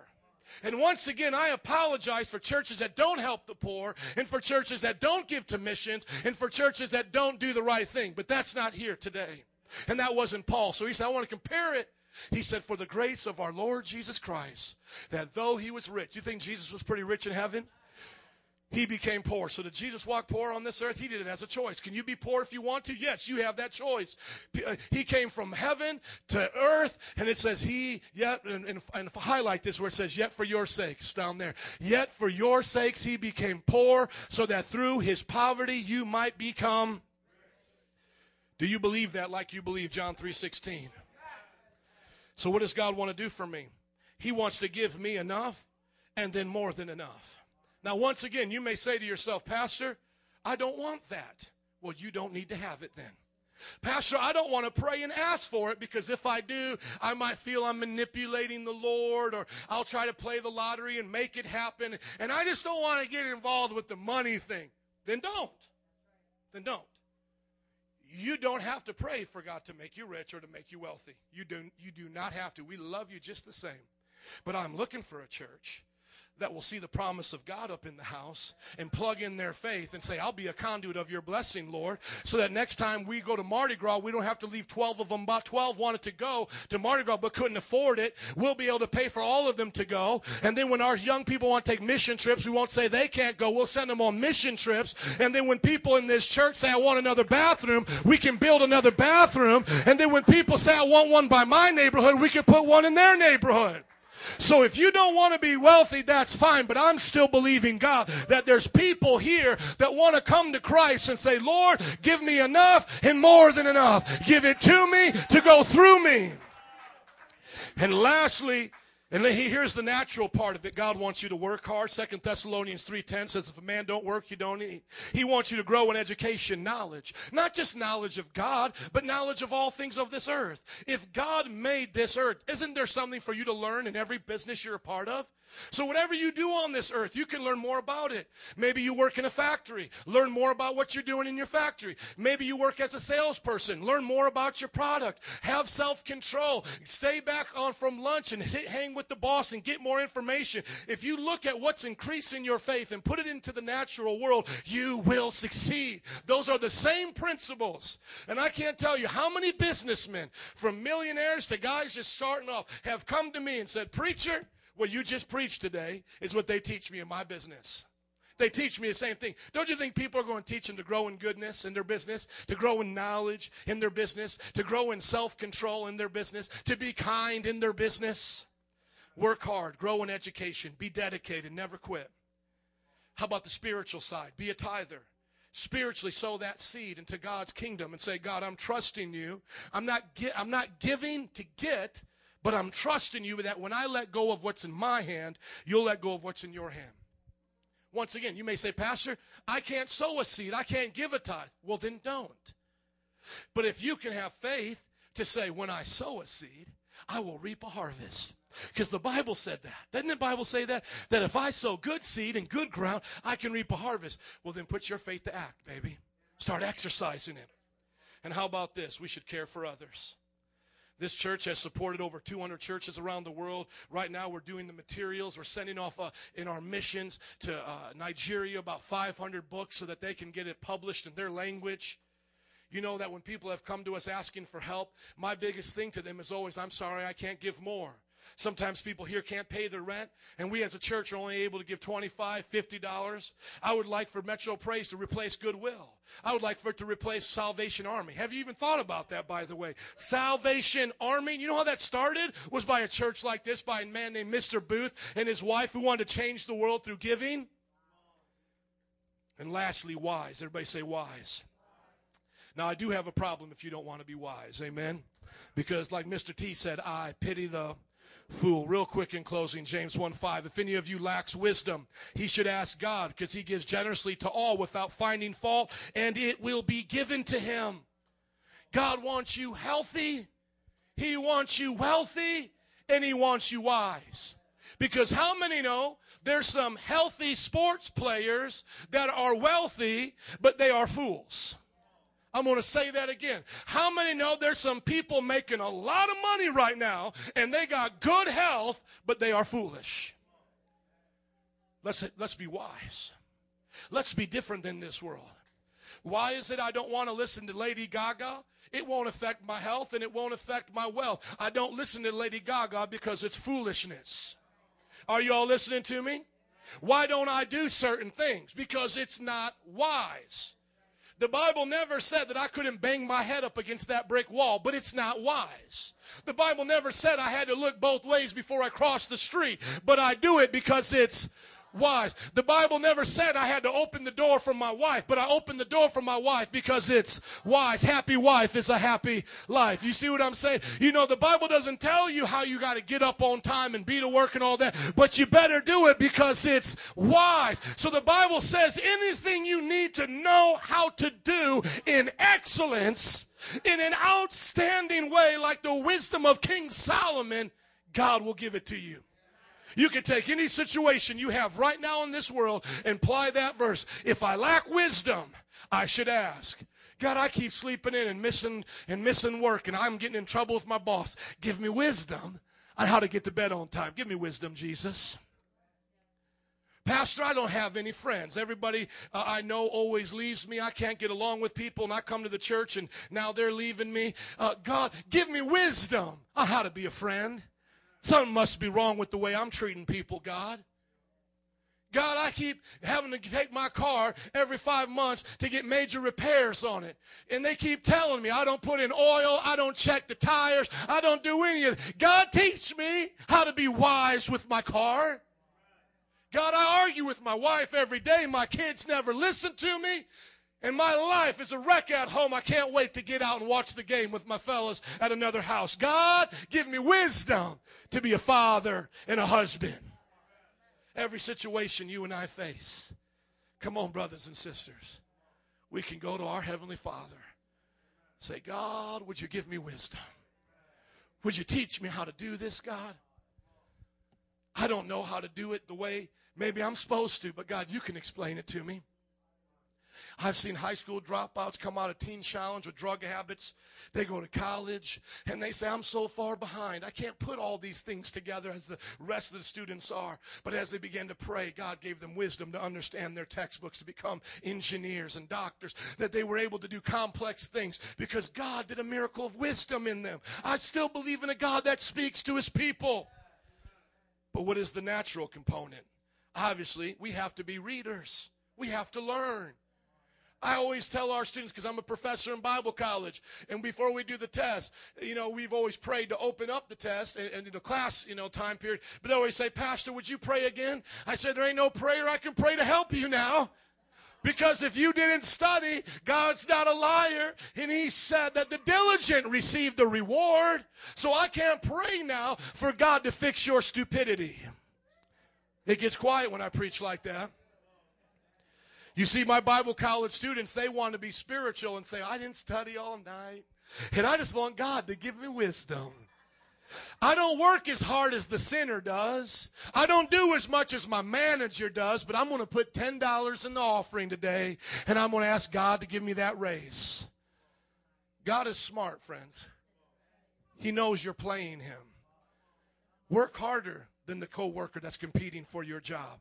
Be wiser than the person that's trying to take business from you across the street. Do you know that Proverbs 4:7 says, wisdom is supreme, therefore in all you're getting, get it, though it cost you everything. And then also it says in Proverbs 8:12, I, wisdom, dwell together with prudence. I possess wisdom, I possess knowledge and witty invention. Listen to this. The Bible says wisdom also has with it, because wisdom's actually talking like a person here in Proverbs. So it says, you know what I got? Wisdom. It says, I also got prudence. I also got knowledge, and I know how to be creative. Wisdom has all of that for you. You got to be a reader to be a leader. You have to be teachable. You don't show up at the job and say, I got the anointing. Ain't nobody here going to teach me anything. No, you be the most humble and say, teach me how you do that. And in the back of your mind, you're thinking, I'm going to do it better than you, and they're going to promote me over you, and I'm going to teach you how to do what I do. Now, if you don't want to succeed on your job like that, that's okay, because we do need people to clean the carpet and sweep out the alleyways. Are you listening to me? But I want to know, is there anybody here that wants to be a boss? Anybody here that wants to be like Joseph and excel? You might say, Pastor, you offended me. We should love our garbage street workers and all that. I have no problem with you wanting to be there, but anywhere you start in life and you come to Christ, I would say, do you believe he can increase you? If you're a garbage man, do you believe he can make you the manager of garbage men? If you're a teacher, do you believe he can make you a leader of the teachers union to help the teachers understand what's going on in this city? If you're working at McDonald's, you say, Pastor, I'm just working at McDonald's. Do I believe that God can make you the manager? Yes, he can. And if you don't want to, just don't complain to me. Be a reader, be teachable, perfect your craft. How many of you here enjoy what you do 9 to 5? Perfect it. Whatever you do, get better at it. Study about it. Be passionate. Go to the conferences. Go to the places where you can learn. And then here's the spiritual side. What do? We pray. We read the Bible. And then we begin to ask God for those things. Amen. Would you stand up to your feet today if you believe God's word? Amen. Would the band please come? And if you think we went late today, you can just talk to my friend today. Amen. Good thing I ain't letting you say it. We got to end it. We learned today in 1 Peter that God has promises for us. And by those promises, we get everything for life and godliness.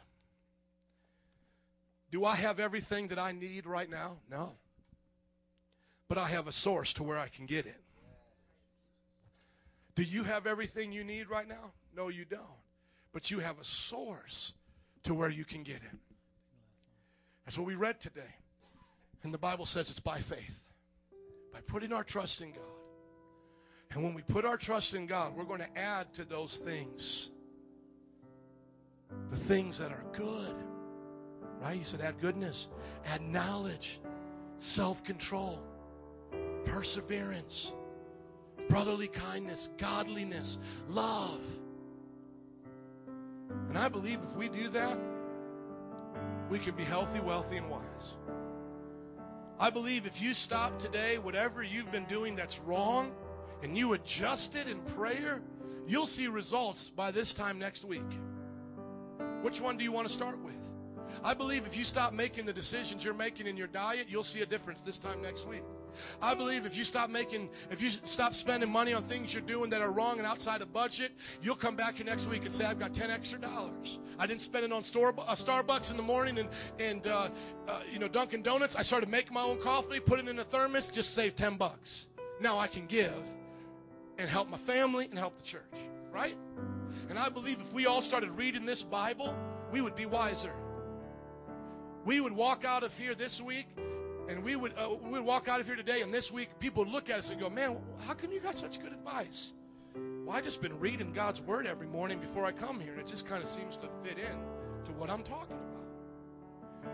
Let's pray. Father, I thank you today that in this house, God, there is hope, and there are promises, Lord, for us to succeed and to have a future. Right now, with every head bowed and eyes closed, would you think of one of those three things that I talked about today that you want to add to your life, that you want to increase in? And what area, rather, do you really want to see God change your life in? Think of it like that. Where's your greatest need? Your health, the wealth, or your wisdom? Obviously, we need all of them, but I want to partner with you in prayer right now before we go. And I just want you to ask yourself, which one should I focus on? If you're facing right now a sickness in your body, these altar workers are going to be coming down right now. Come on, altar workers, and they're going to get ready to pray with you. So if you're sick in your body, I want you just to come right now and let them pray with you. Just come right where you are. From right where you are to right where they are. We're going to start praying for healing in this church.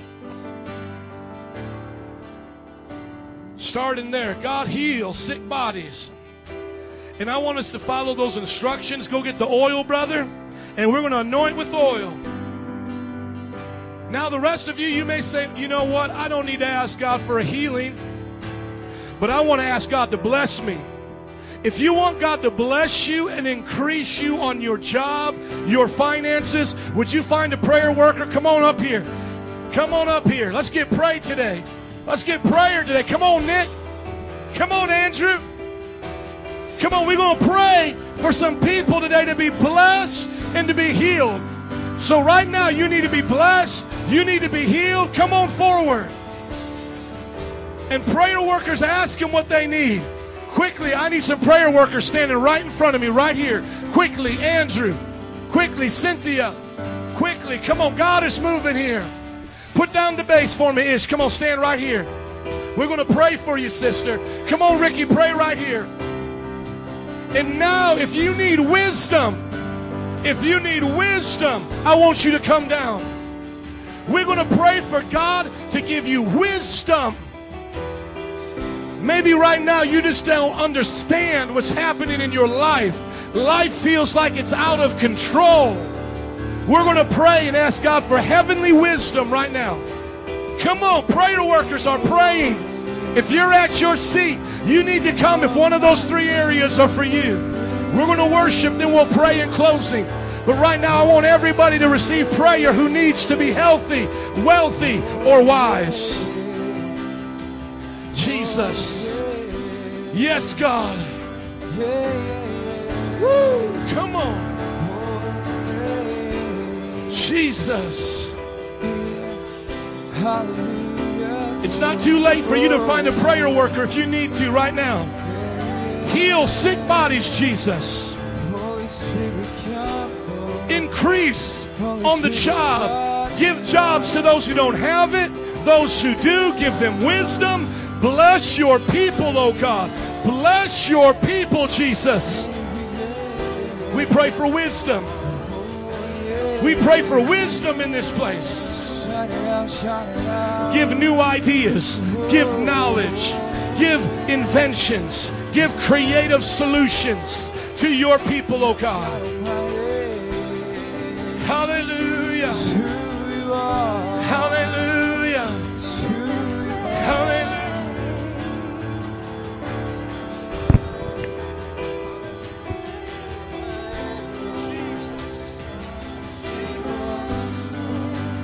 Great I am, sing high. Holy, holy, God Almighty. Come on, if you need prayer, come on up here. A prayer worker will find you. Give us 30 more seconds, friends. Don't be in a hurry to leave today. Come on, just a moment with the Lord can change your life. God Almighty, Jesus, we receive your promises. hallelujah. We believe you want to bless us. Holy, holy, You have the power for life and godliness. the great I am. Hallelujah, hallelujah. Who is worthy, none beside thee. Thank you, Jesus. God I thank you for miracles even happening now. I thank you for blessings even coming now. I thank you for wisdom. Wisdom. Wisdom. If you're getting prayed for and you know that God is blessing you, would you just begin to worship Him? Come on, tell Him thank you today. Come on, tell Him thank you. Thank you, God. Destinies are changing. Bodies are changing. Situations are changing in the name of Jesus. God Almighty, the great I am. Hallelujah. Holy God Almighty. Come on, sing it one more time, Adam. Yes. Hallelujah. Holy, Holy, holy. God Almighty, the great I am. Amen. If you are praying, just keep praying. But for the rest of you, we're going to dismiss. This is what I would do this week. I would get a hold of those promises and not let go until God blesses you. Just hold on to what God said. And for everybody up here getting prayer, God is coming to your circumstance and situation. Do not give up. Let's pray and dismiss, and those who are here can keep praying. We're not going anywhere. We're just letting those who need to go. Father, we thank you for bringing us. Thank you for filling the house today. Be with those who couldn't make it. But Lord, this week, would you give us the promises to hold on to and help us build our faith to receive them in your precious name, in Jesus' name. Can everybody say amen? Would you bless him if you know he's good? Slap your neighbor high five and say, God is good. Amen. Keep praying. Those that are praying, the rest of you will see you at life groups. We're going to worship. Yes, God. God Almighty, Hallelujah. great I am. Yes, God. Destiny. Purpose. Yes, God. Bless his marriage. Bless his family. Bless all that he does, God. Oh, yes. Make him healthy, wealthy, and wise. Transform his situations.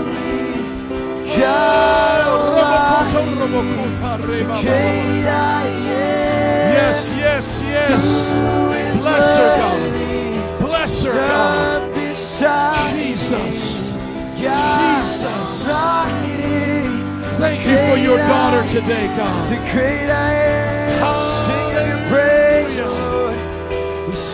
Oh, God, increase her. Do miracles in her life, oh God. Healthy, wealthy, and wise. Healthy, wealthy, and wise. Oh, yes, God. Yes, God. Hallelujah. The great I am. We sing hallelujah. Holy, holy, God Almighty. The great I am. Who is worthy? None beside me. God Almighty, the great I am. Better is one day in your courts. Better is one day in your house. Better is one day in your courts than thousands elsewhere. Better is one day in your courts. Better is one day in your house. Better is one day in your courts, thousands elsewhere. Better is one day. Better is one day. Better is one day than thousands elsewhere. Better is one day. Better is one day. Better is one day than thousands elsewhere. Better is one day in your courts. Better is one day in your house. Better is one day than thousands elsewhere. Yeah. Better is one day in your courts. Better is one day in your presence, God. Thousands elsewhere. Better is one day in your courts. Better is one day in your house. Better is one day in your courts. Thousands elsewhere. Better is one day in your courts. Better is one day in your house. Better is one day in your courts. Thousands elsewhere. Better is one day. Better is one day. Better is one day. Thousands elsewhere. Better is one day.